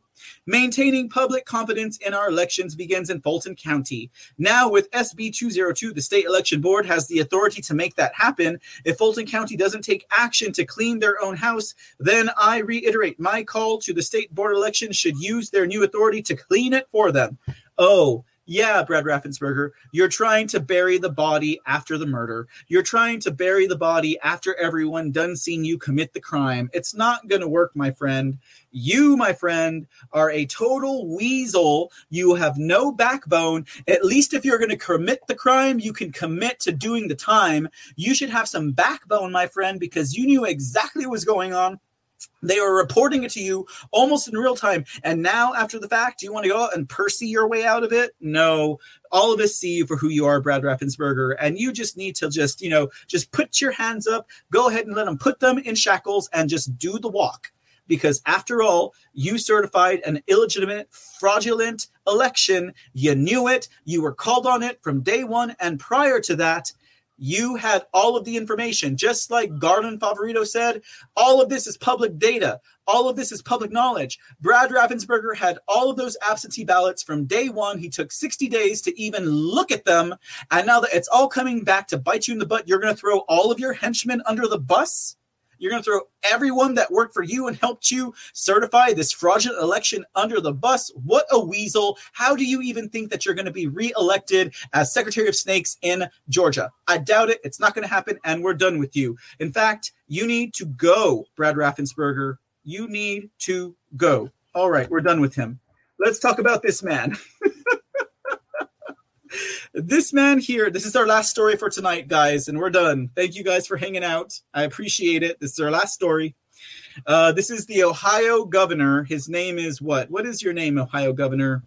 Mike DeWine. Okay, so, things are not usually so towards in the state of Ohio. I mean, after all, we have President Trump endorsing another representative in the state of Ohio to get rid of another bad person, whether they're a rhino or whatever. You got to clean out Ohio, right? President Trump went to Ohio for a reason to begin his rallies. Now, this governor, Mike DeWine, he's done something good. He's done something good for the state of Ohio. He has mandated that COVID-19 masks COVID-19 vaccines. I take it back. He's mandated that schools cannot ban children. He's banned it. He's like, if you're a school, you cannot require people to be vaccinated here. So according to this article from the Epoch Times, it says the vaccines, he says, Ohio Governor Mike DeWine signed legislation into law that on July 14th, preventing schools and universities from requiring people to receive a COVID-19 vaccine that hasn't been fully approved by the Food and Drug Administration.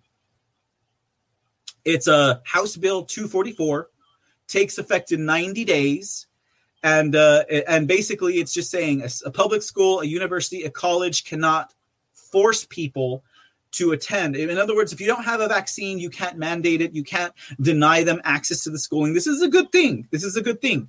The only thing that's bad about this is it takes place in 90 days, which means in October, after school's already started. I mean, it's kind of like without teeth. This is one of those without teeth bills.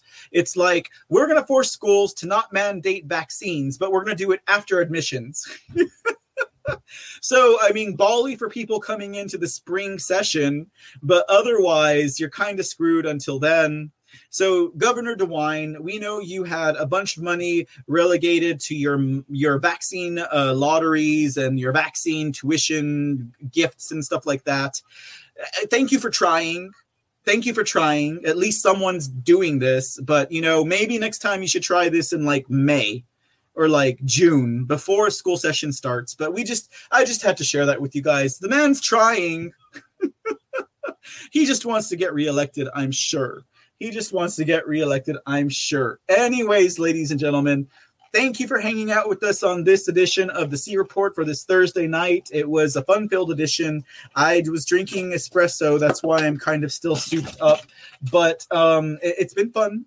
Real quick, I just wanted to thank D Patriot 1776, Looking Up, Don S, Dragon Energy 45, Blonde Blue Lady Q, Napkinator 79, Freedom's Not Free, Connie Ketchup, Crisco 13, Blonde Blue Lady Q, Ohio Kimmy, Joy for Trump, Don S, Blonde Blue Lady Q, Skeeter Burke 123 SKG Looking Up, and Dragon Energy 45 for the gold pill donations. I thank you so much. If there was anyone else that slipped in a gold pill donation in the last minute or so, or maybe 15 minutes, I apologize if I'm not thanking you, but again, thank you guys for all your efforts. I'm looking to expand the C Report to several more platforms, including streaming to the bunker. And I'm finding out a little bit of information at a time.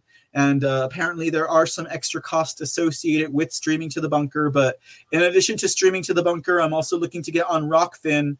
And that's going to cost a little bit more. So you guys donating gold pills definitely helps out. So this way we can kind of cover those costs and recoup them and stuff like that. But that's not what it's about here at the C Report. I don't like asking you guys for money and donations. But if you should so decide to do so, from my heart to yours, thank you so much for the support. If you like what I do, at least share it. Spread it around, the interwebs, let your friends and family know about it, etc. I think that helps a lot in the end because, it helps to spread the word and keep the C Report rolling.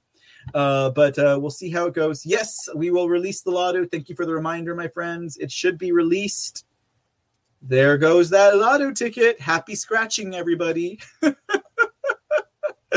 All right, guys, it's been a fun C Report. We should be back tomorrow. We might have a special edition. I'm just going to say heads up. We might have a special edition of the C Report tomorrow. I'm not going to tell you guys exactly what it is yet, but otherwise, make sure you guys tune in. We'll be back 7:30 p.m. Central Time. Don't forget, we also have Lone Star News on Saturday now. Everything is in transition as far as extra shows go. We're looking to do a Mr. C in the Dark probably tomorrow night and Saturday night for sure. So if you guys want to tune in, we'll probably have a pretty great panel. The Texan and the Speakin' Easy, they have been joining me on the panels for the last couple of shows. If anyone else would like to join the panel, just get at me at the C Report at protonmail.com and we'll get on in. We can chat about whatever's on your mind. We can chat about some headlines. I like to keep it on headlines. Headlines kind of anchor us. So this way, if we get lost, we get found again. But if you guys want to join us on the C Report, if you got something to share, get with me at thecreport.com. Wait, the C Report at gmail.com, the C Report at protonmail.com. Or go to thecreport.com and there's a form there for contact, and we can get in touch with each other that way. Otherwise, guys, I will see you guys on the next episode of the C Report. I'm going to scratch my scratch off ticket right now. It should be yay. Okay, scratching my scratch off. Okay, guys, we'll see you guys next time. Thanks for hanging out. Have a great night. Enjoy your evening, and we will catch you guys on the flip side.